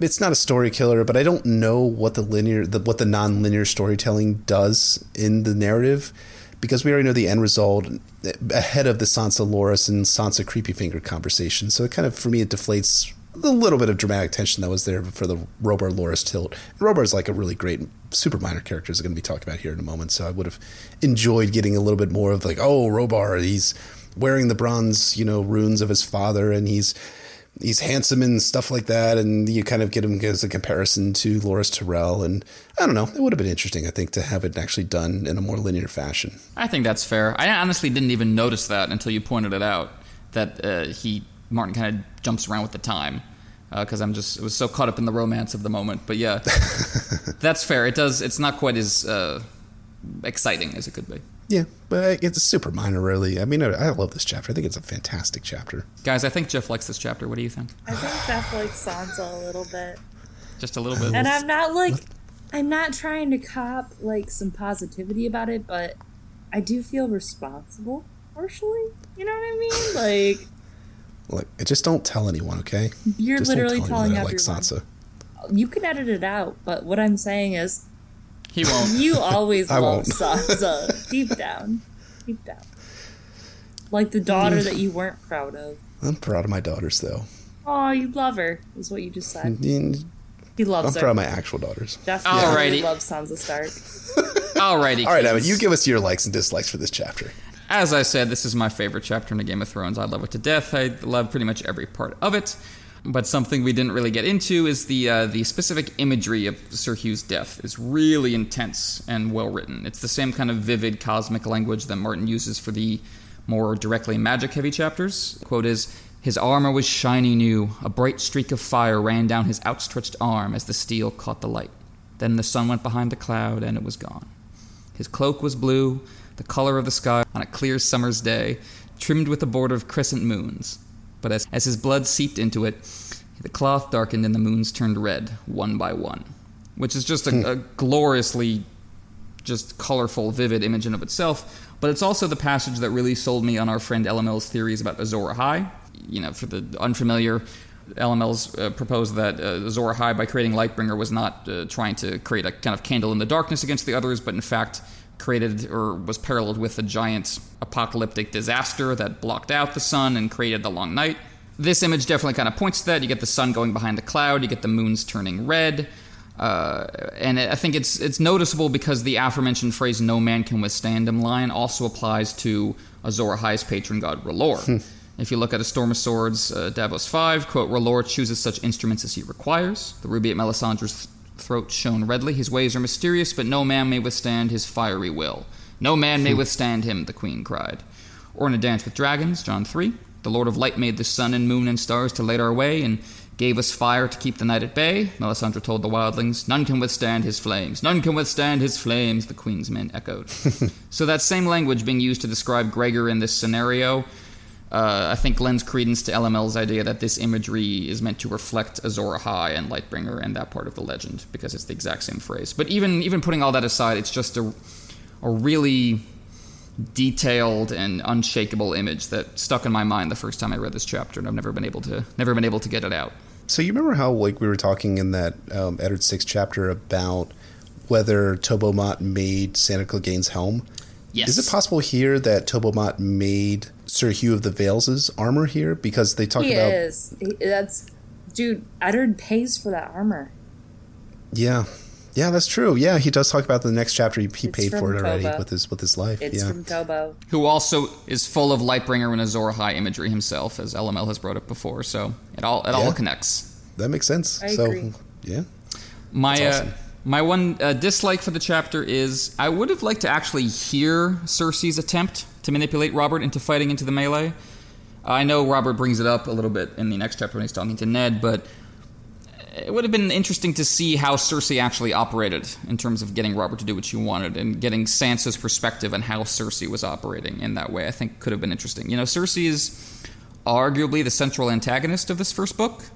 In that, you know, she's the one Ned confronts in the God's Wood, and she drops the titular Game of Thrones line, and she's there when Bran gets thrown out the window, and you could argue that Littlefinger is the central antagonist of the book, but I think Cersei stands up pretty strongly in that regard. Sure. But she doesn't have many dialogue scenes.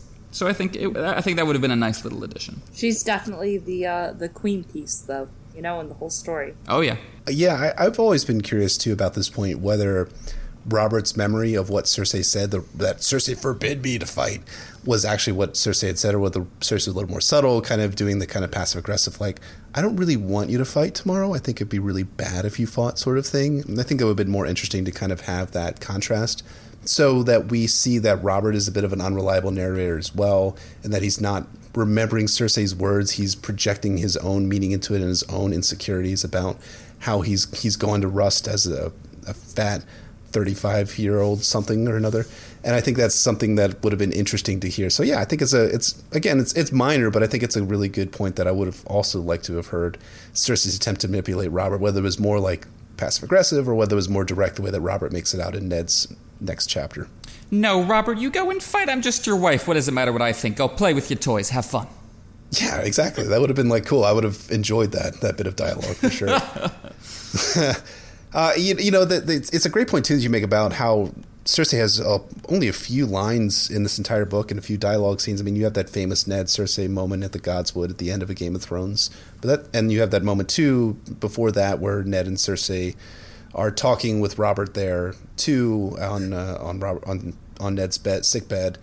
But yeah, she doesn't have a lot of lines, and I do wonder too, as we talked about in the past, how Game of Thrones and Clash of Kings were written, was that George got too far into writing A Game of Thrones and realized it was too long, and so he took about 400 pages from the early part he took about 400 pages from A Game of Thrones to become the early part of A Clash of Kings. And I do wonder whether some of those early Tyrion chapters where we get a whole lot of Cersei dialogue were included in that batch that George cut to A Clash of Kings and then kind of rewrote it to be more introductory material for that book. Yeah, that's entirely possible. I think that's a good point. Cersei is much more talkative in the Tyrion chapters, of course, because, well, she knows Tyrion and they have a long-standing relationship.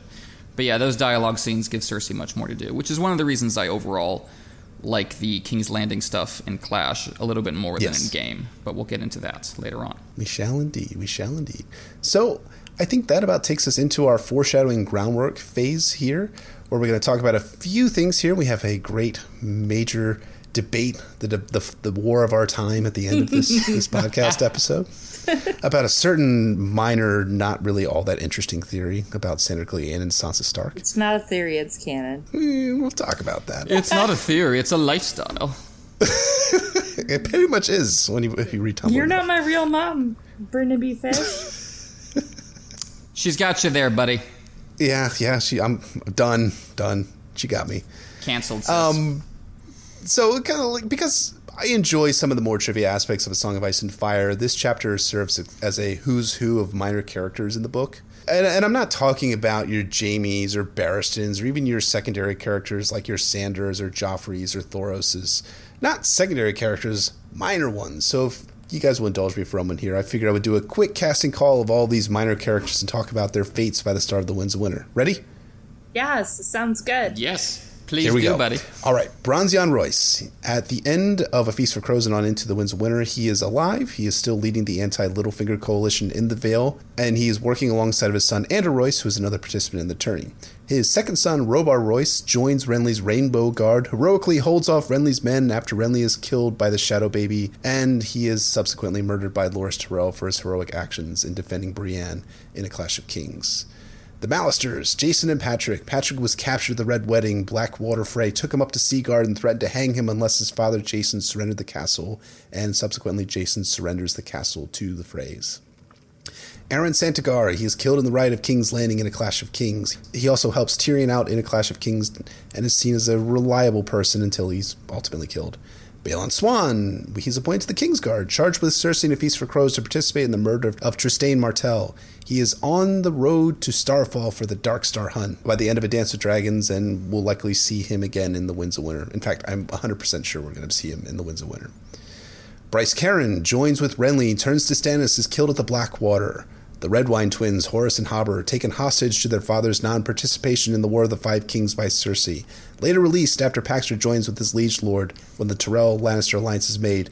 Taken prisoner again by Cersei in her conspiracy against Margaery, released by Kevin Lannister at the end of A Dance with Dragons. The Freys. Jared, he becomes a pie. Hostine leads the Frey cavalry force against Stannis at the Crofters' village. Maybe. Danwell, securing House Derry on behalf of the Lannisters. Eamon, Lord of Riverrun by the end of A Feast for Crows. He's about to get himself red wedding by Lady Stoneheart in The Winds of Winter. Yeah. That's all I had. Continue. Perwyn becomes one of Robb Stark's guards, is not present at the Red Wedding, likely due to his Stark sympathies. He is present at the Frey Lannister siege of Riverrun and is noted by Jaime and Davin as being someone of some repute. They like him, in some sense. He's probably the best of the Freys. Martin Rivers, leading Robb Stark's Outriders in their invasion of the Westerlands, abandons Robb back at Riverrun after his marriage to Jane Westerling. We have not heard from him since the start of A Storm of Swords. He's gonna die. And he's definitely gonna die.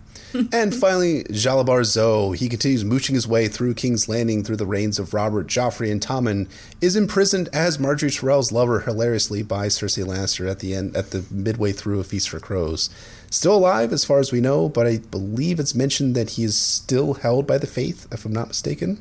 Yeah, he's still there, actually. There's so much foreshadowing in all of this. There's so much talk of this. Cersei plots are honestly such a gift for this reason. There's just so much fruition that comes from her goddamn craziness, right?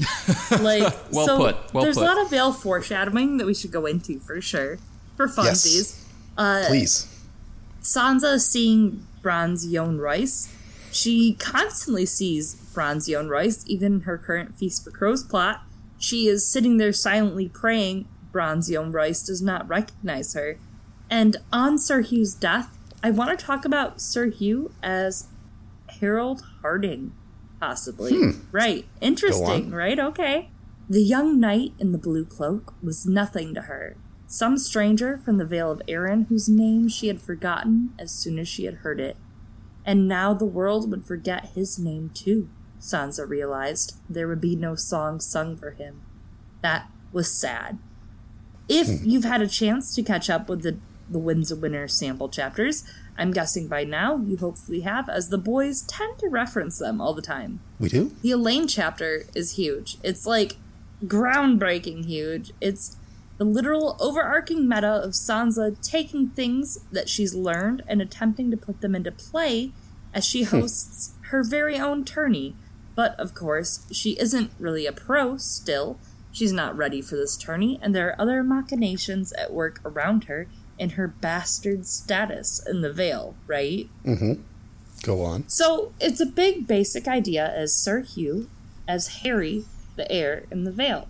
Harry the heir is talked about as an up-jumped through the books, and that he paid for his position in name and station, and isn't actually skilled at arms. Very all that glitter is not gold, right? Hugh suffered in trying to advance his station, truthfully. If any person left knows Sir Hugh may have been the one to poison Jon Arryn, possibly, just happens to control the ins and outs of money and people, and also known to bet in tourneys. Littlefinger as Sir Hugh's killer, in the end, indeed makes sense. So, connecting these pieces, it's more than likely Sansa will see another death of a boy she didn't actually know that Littlefinger has a reason to kill. Marrying Sansa off to Harry doesn't actually help Littlefinger. If Sweet Robin dies, Harry takes ownership of the Vale, and Harry has Sansa. Sansa will take the North for herself, but where does that leave Harry the heir? Wait for her to birth an heir? Littlefinger kills Harry and takes Regency? No. Harry, who will stride out into the lists in sparkling, glittering blue armor, isn't probably going to survive, and there's a certain lady who happens to be pretty forlorn that I think might be involved in that death, right? Ayo. I am talking, of course, of Sir Lyn Corbray and his Valyrian steel sword, Lady Forlorn. There's this idea that Sansa needs to get her claim attached to someone else's to attain power, but honestly, she doesn't. To inspire loyalty in the people, we already have a theme that comes up with significance in A Dance with Dragons, which is valiant Ned's precious little girl. Where Dad dies for everyone's sins, he left a legacy as a good man who stood for what was right. When he wasn't, broken-legged and weary from trauma and Jamie, etc., and he was a good man, and he was also a good boy. Where did he grow up? Why, of course, the Vale, where his eldest daughter is.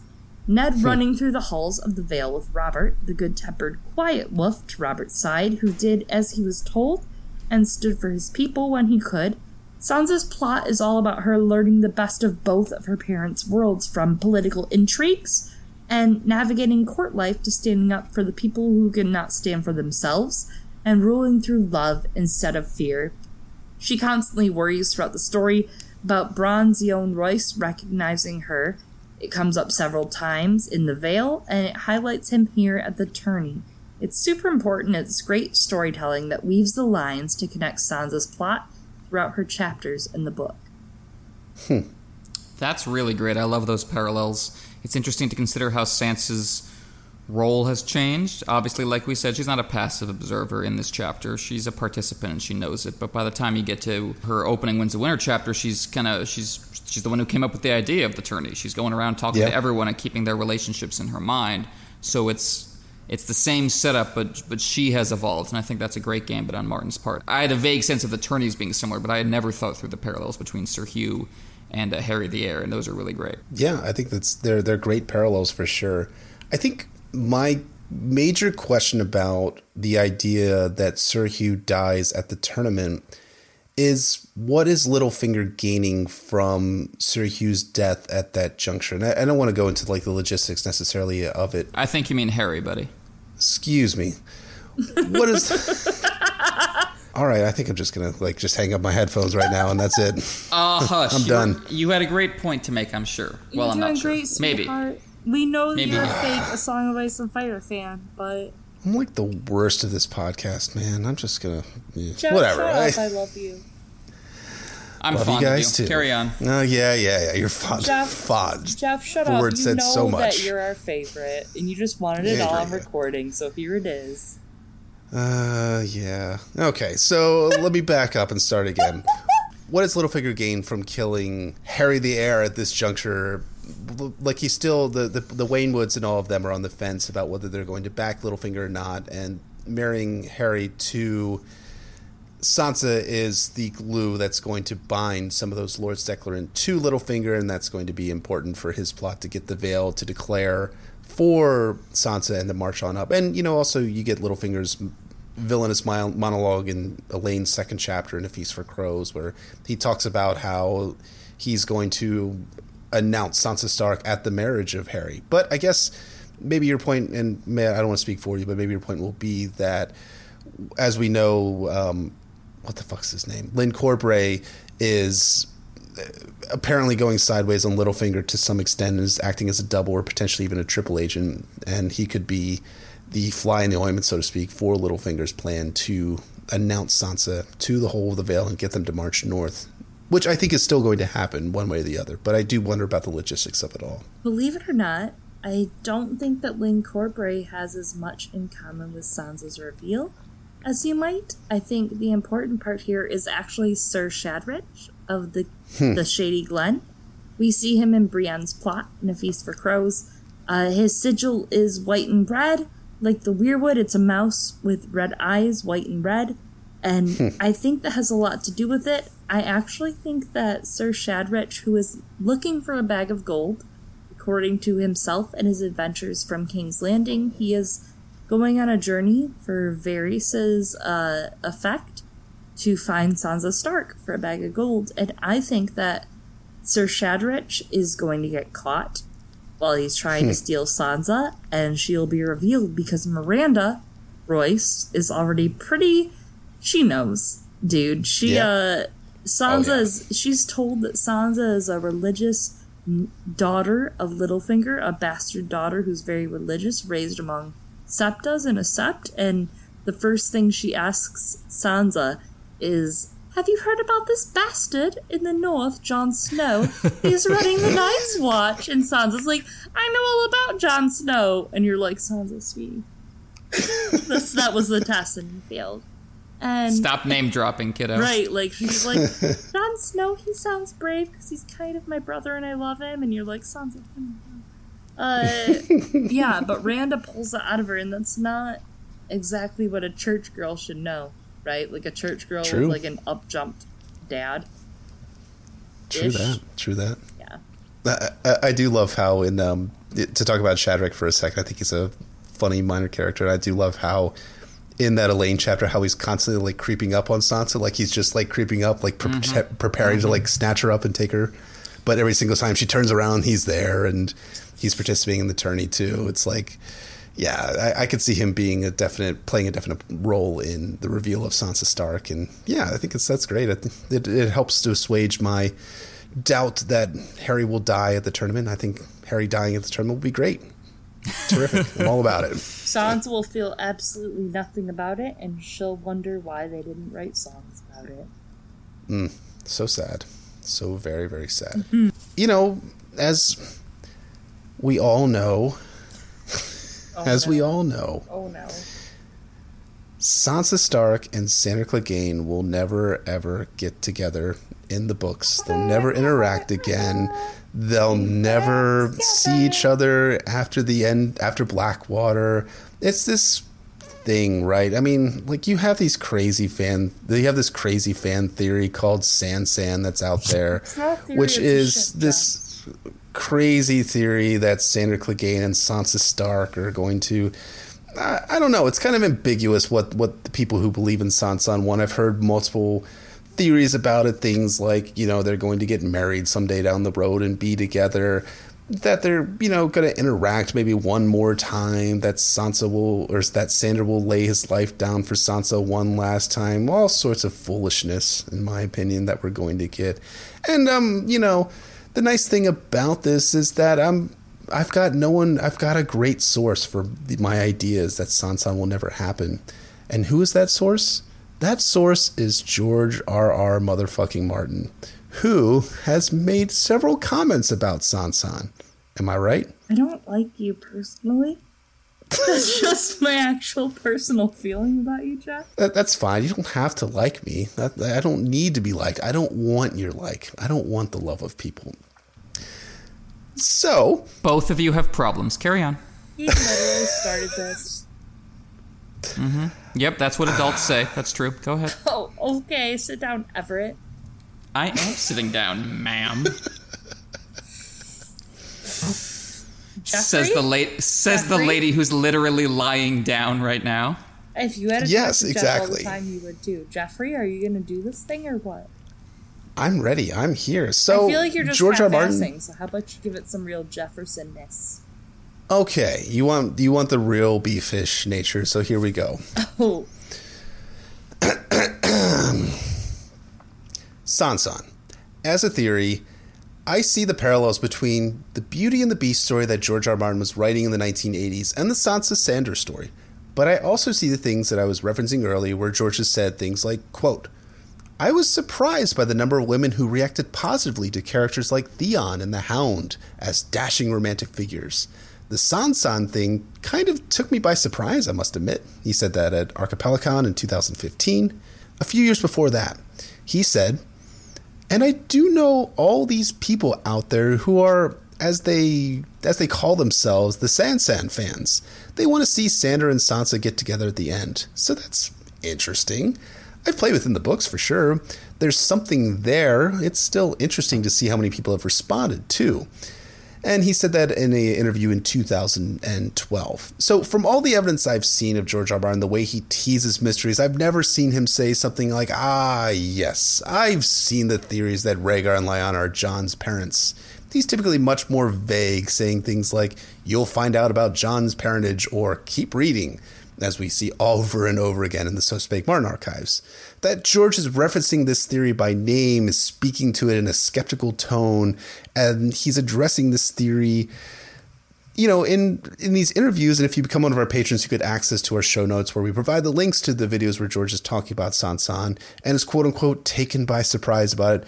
Makes me wonder whether it will ultimately prove true. Just just to get in my thoughts on the three real quick before I turn this over to Chloe.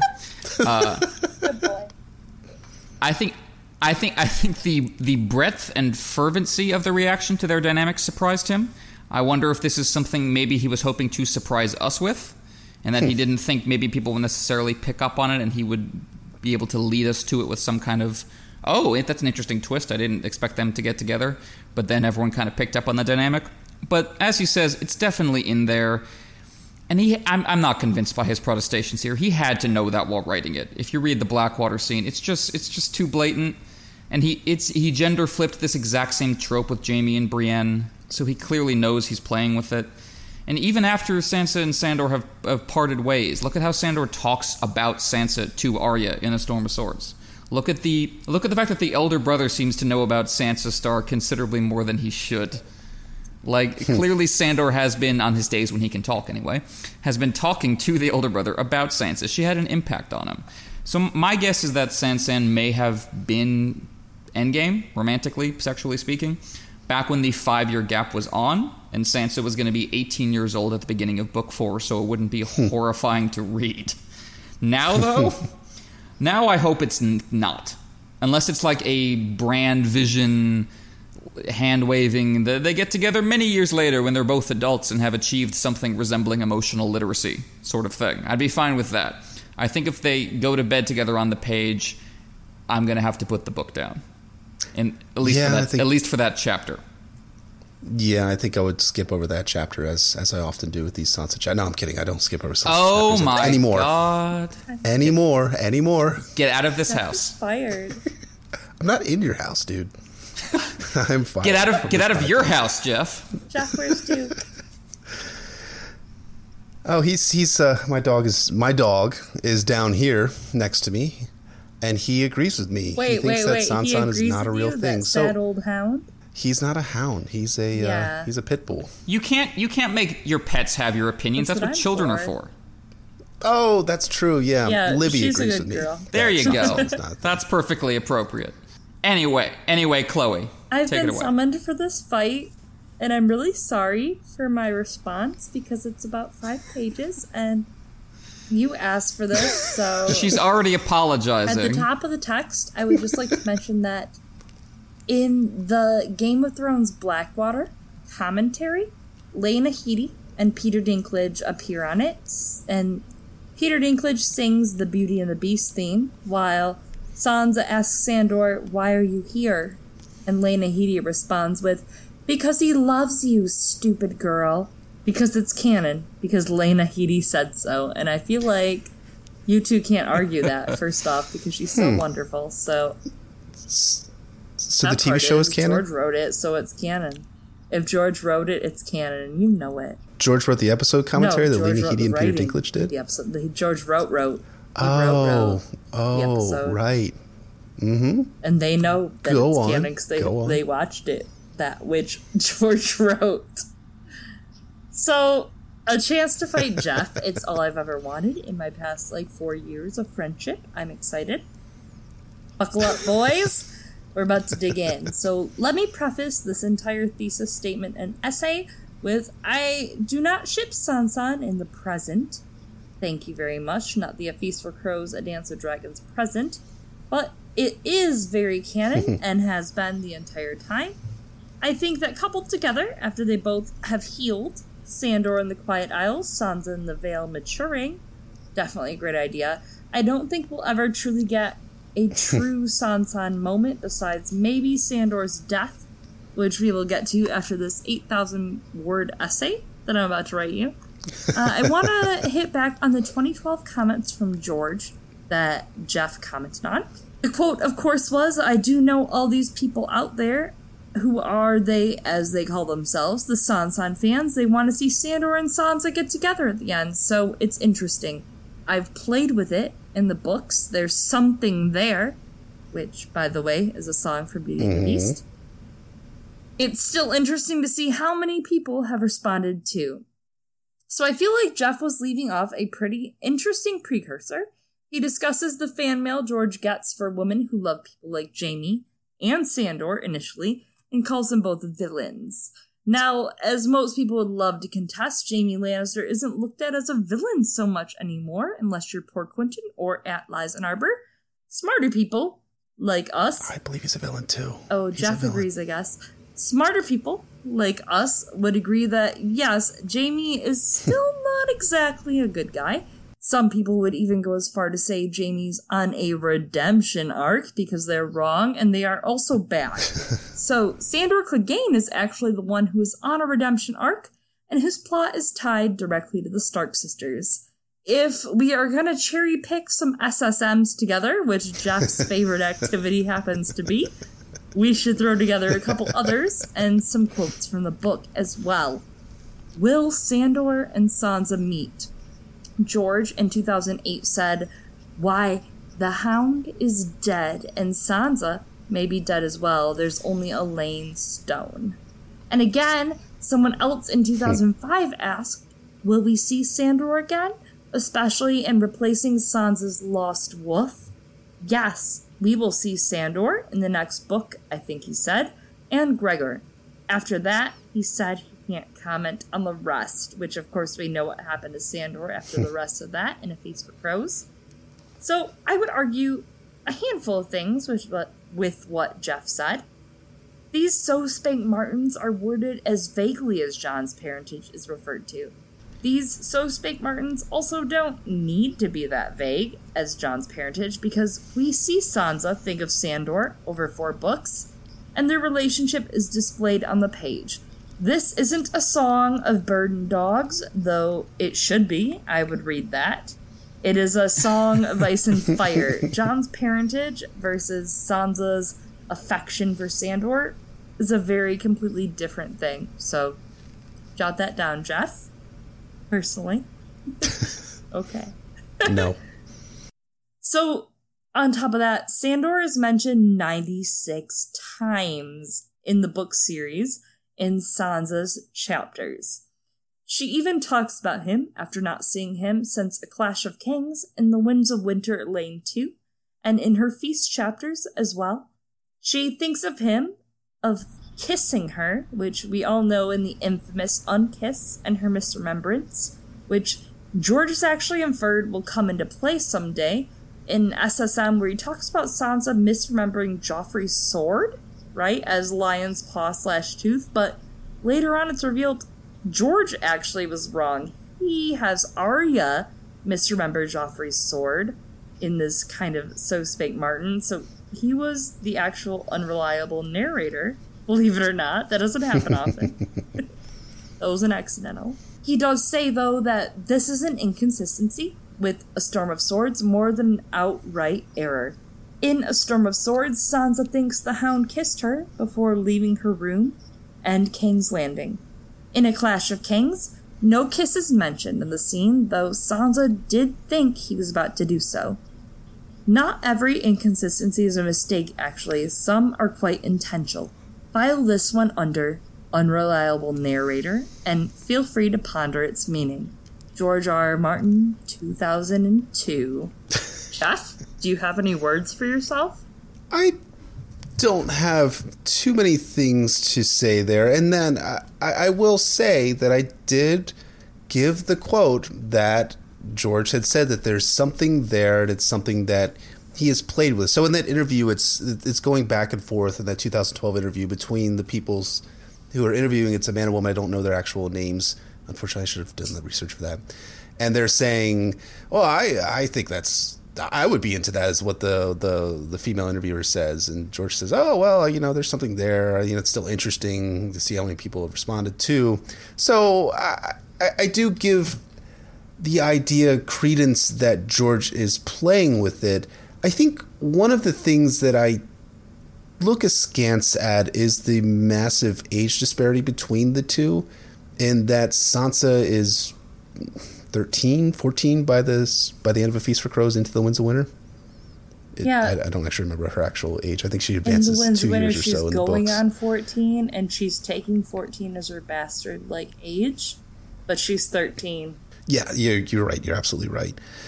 I think that I think I like Emmett's point, too, that had a 5-year gap occurred and you have an 17 or 18-year-old Sansa in the story, it makes more sense there.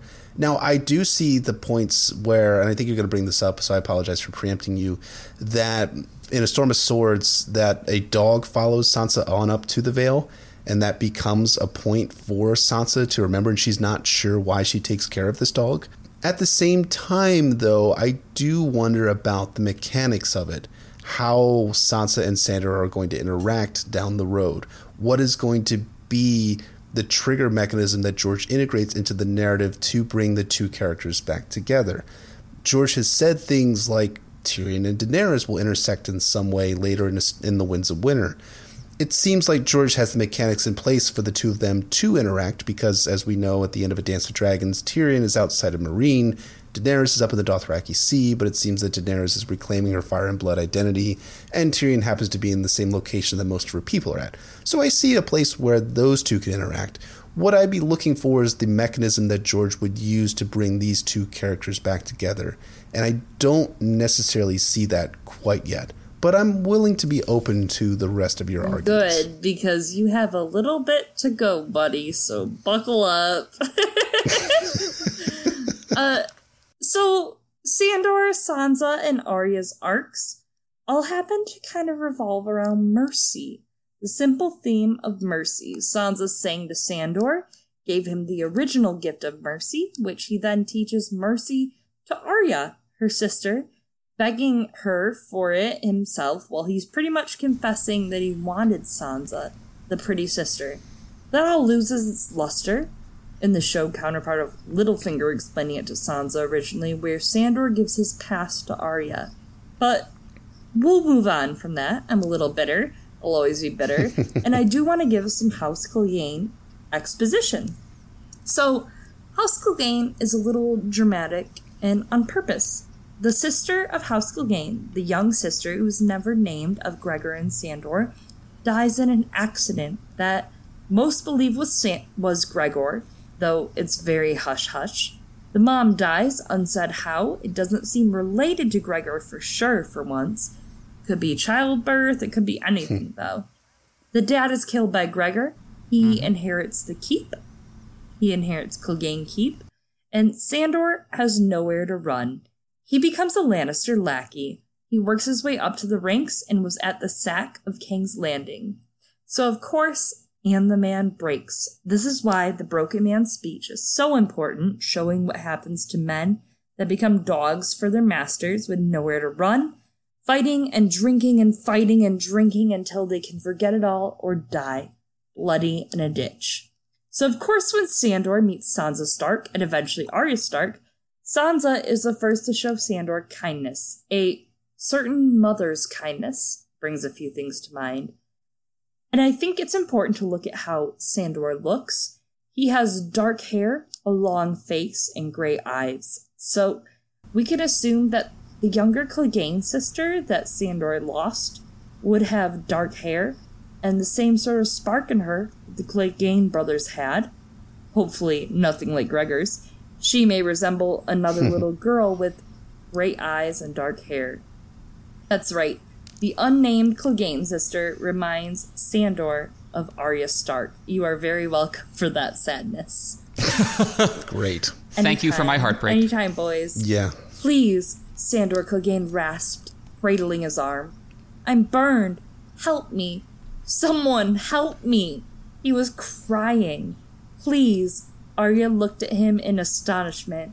He's crying like a little baby, she thought. Arya 6, A Storm of Swords. A Storm of Swords.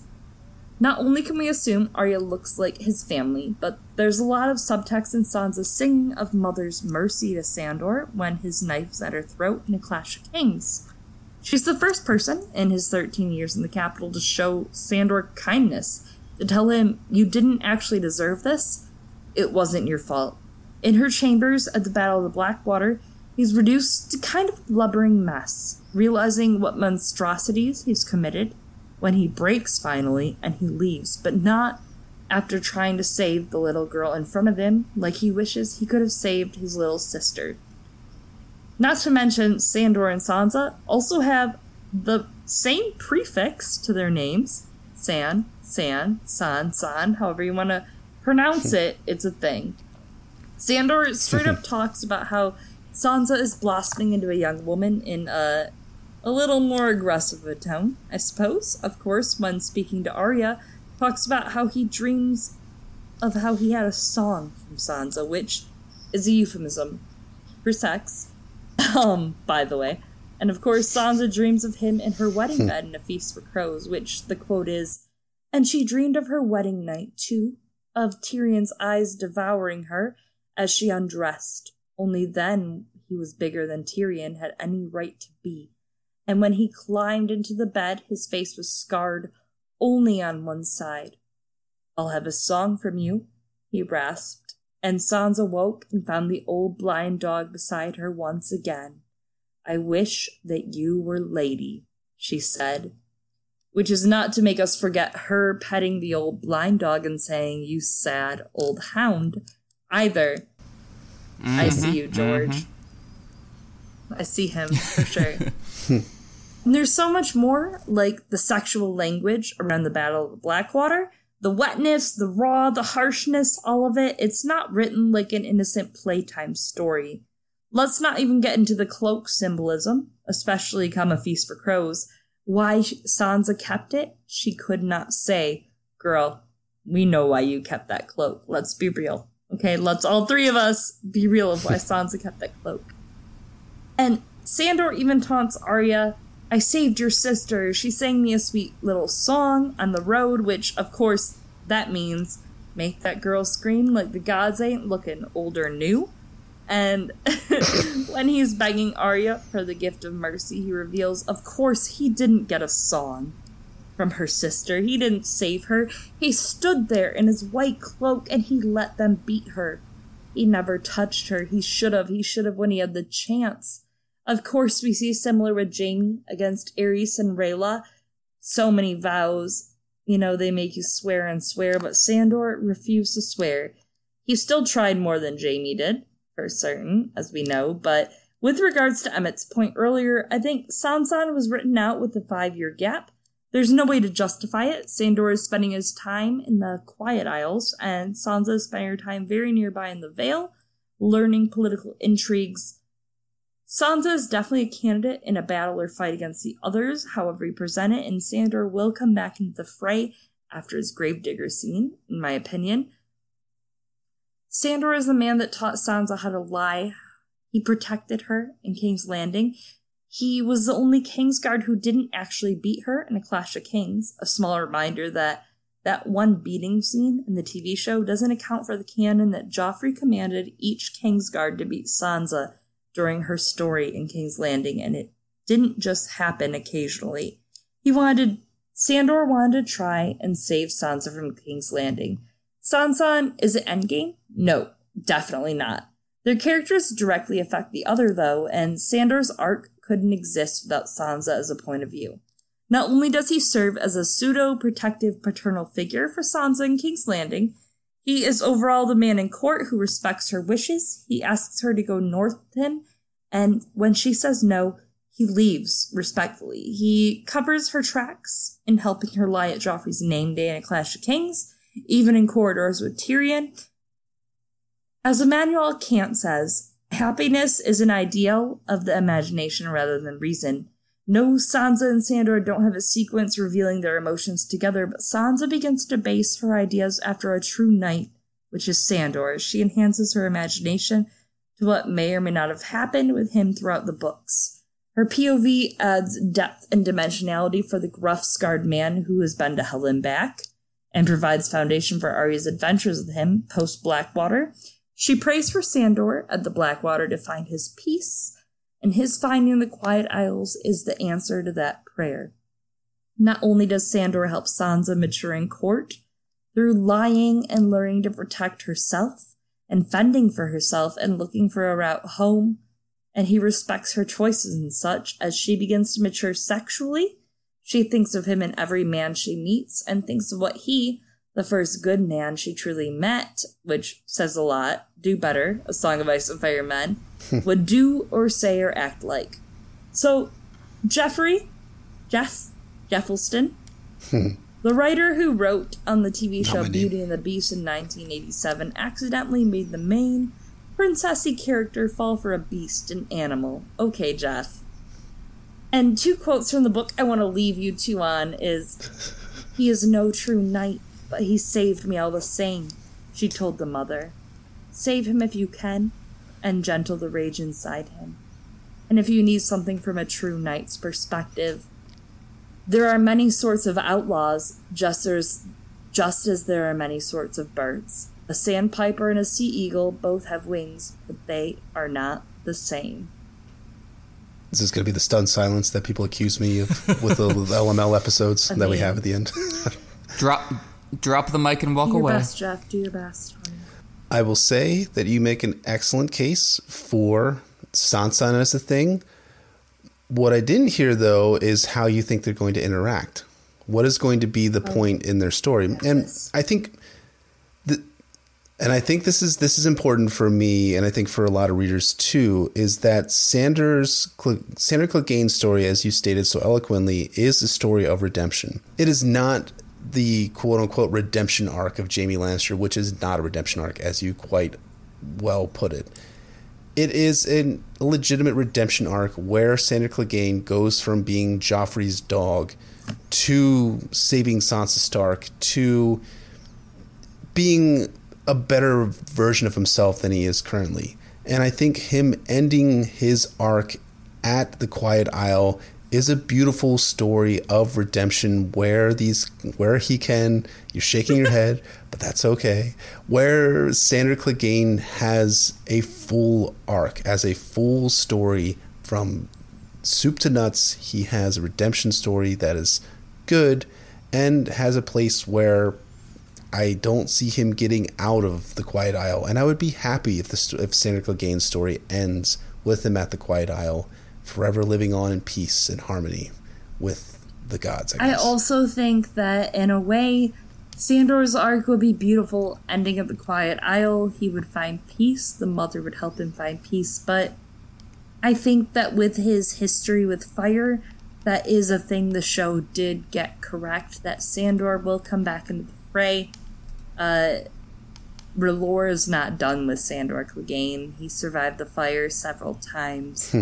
And I think, if anything, one thing we can expect from the end of Sandor Clegane is one last little bird speech, one last Sandor Clegane saving a Stark sister against the cold, against the night, against the others, maybe even against his brother. If many people believe Clegane Bowl, I don't believe Clegane Bowl so much as I believe that there is a good, intensive kind of emotion of Sandor versus Gregor and a true knight against a false knight, against a knight that was, of course, as we've talked about, knighted by Rhaegar Targaryen, the same man that killed Rhaegar Targaryen's family that he left in the Red Keep alone.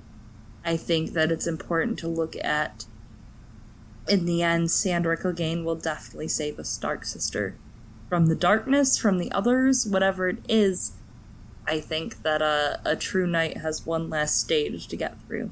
That is fair enough, and I will look forward to A Dream of Spring, I guess, when this would happen, potentially in the books. Like beginning, I guess? 1/4 in? I don't know. Yeah, it's. I mean, I guess we can assume, as we talked about before, that Sansa will get to the north with the Vale armies at her back, and back to Winterfell too. I think it's important for the story that all the Starks return to Winterfell. And if the show is any indication, Sandor Clegane is also in the north with the Brotherhood Without Banners on that wild ride, as we found out, north of the Wall, and surviving going north of the Wall and returning back through the Wall, and hopefully at some point potentially showing up in Winterfell. So I will look forward to Sansa and Sandor's interactions in Season 8 if they occur, which I have to imagine they will. And, I will be happy to be wrong. I will say that. I don't mind being wrong as long as it's a good story, right? I think that's the important takeaway for any type of theory, whether you agree or disagree with it. The story that George is writing and that is being adapted for the TV show should have some resonance as an emotion, have some resonance emotionally, and have some ability to build on the characters that we know and love in this story. And, I think it would be fine. It would be fine. It would be fine if Sansa and Sandor interact. So long as they don't freaking get married and live out their lives and happiness. Why are you so hateful? It's not hateful. It's a variety of reasons, but I think the biggest one being that if they come together, that it has to be a place where Sandor Clegane dies. I can see it having an emotionally resonant. I can see there being an emotionally resonant conclusion to Sandor Clegane's life, and that he lays down his life for Sansa Stark one last time, and that being an expression of love that is beyond the simple romantic, that is that kind of sacrificial love. And I think that's the type of story that George writes in many ways in A Song of Ice and Fire, of individuals sacrificing themselves for innocence, for the greater good, and that's seen as a good in the story. I would read that story. I would enjoy that story, so long as they don't fuck. Jeff, I agree with almost everything you said besides the fucking bit. That sounds about right. Just in general. Well, I'm glad we came to a partial ground. Jefferson. Still not my name. I literally coined both of them, so. Anything you want to add, Emma, to this discussion? I think I could only take away from it. All right, buddy, take us home. I think that pretty much wraps us up, folks, for Sansa 2, Game of Thrones. Hope you enjoyed it. It's my favorite chapter ever, clearly. As always, you can rate and review us on iTunes, listen to us on SoundCloud or Podbean or wherever you find your fine podcasts. If you haven't checked out our Patreon, it's at patreon.com/NotaCastASOIAF. You can find us at NotaCastASOIAF, and our email is NotaCastASOIAF@gmail.com. Me personally, you can find me at PoorQuentin or at PoorQuentin.tumblr.com. And you can find me at Brendan B. Fish, and you can find me on Reddit as Brendan B. Fish, and my website is warsandpoliticsofIceandfire.com. Chloe, tell our listeners where they can find you. Thanks so much again for having me, you guys. I had a blast tonight. I love chatting with Jeff and Emmett. They're fun. You can find me on the internet as @LizaNarbor on Twitter and on Tumblr writing meta-analysis about the series. You can also find me on the podcast Girls Gone Canon with Eliana from Maester Monthly. She's wonderful. Love her so much, so give us a listen on Podbean, iTunes, Google Play, you name it. And you can also find me as Drunk, A Song of Ice and Fire History on Twitter and YouTube. We do videos, we do tweets, whatever. And please, more than anything, tune into NotaCast. Thank you so much, you guys, for having me on. This was a blast. I love hanging out with you guys. Thanks for coming on. It was a great time. It was a real pleasure. And despite our mild disagreement, I think we loved having you on. I love hearing your opinions and takes on things, because you definitely expand my knowledge of the series and give me a perspective that I didn't normally have. And I think that's something that I always, when I do these episodes, and with Emmett, I always pull that from his takes on these chapters, and it's always great to get yours as well, because you're expanding my brain to help me think about this series in new and exciting ways. And 7 years after Dance with Dragons is released, you guys are pulling new stuff that's just kind of blowing my fucking mind, and I love it. So thank you so much for coming on. So join us next time for the conclusion of the Hands Turning, in a chapter Chloe did a terrific job with over at Girls Gone Canon, and that is Eddard 7. Yeah, absolutely. It's going to be a lot of fun, man. Can't wait to do that. Wrap up the Hands Turning and get on into that excellent Varys and Eddard conversation at the end of the chapter. One of my favorite outros and one of my favorite conclusions to a chapter for sure. So mine as well. So thanks everyone for listening to us, and we will see you guys next week. Take care, everybody.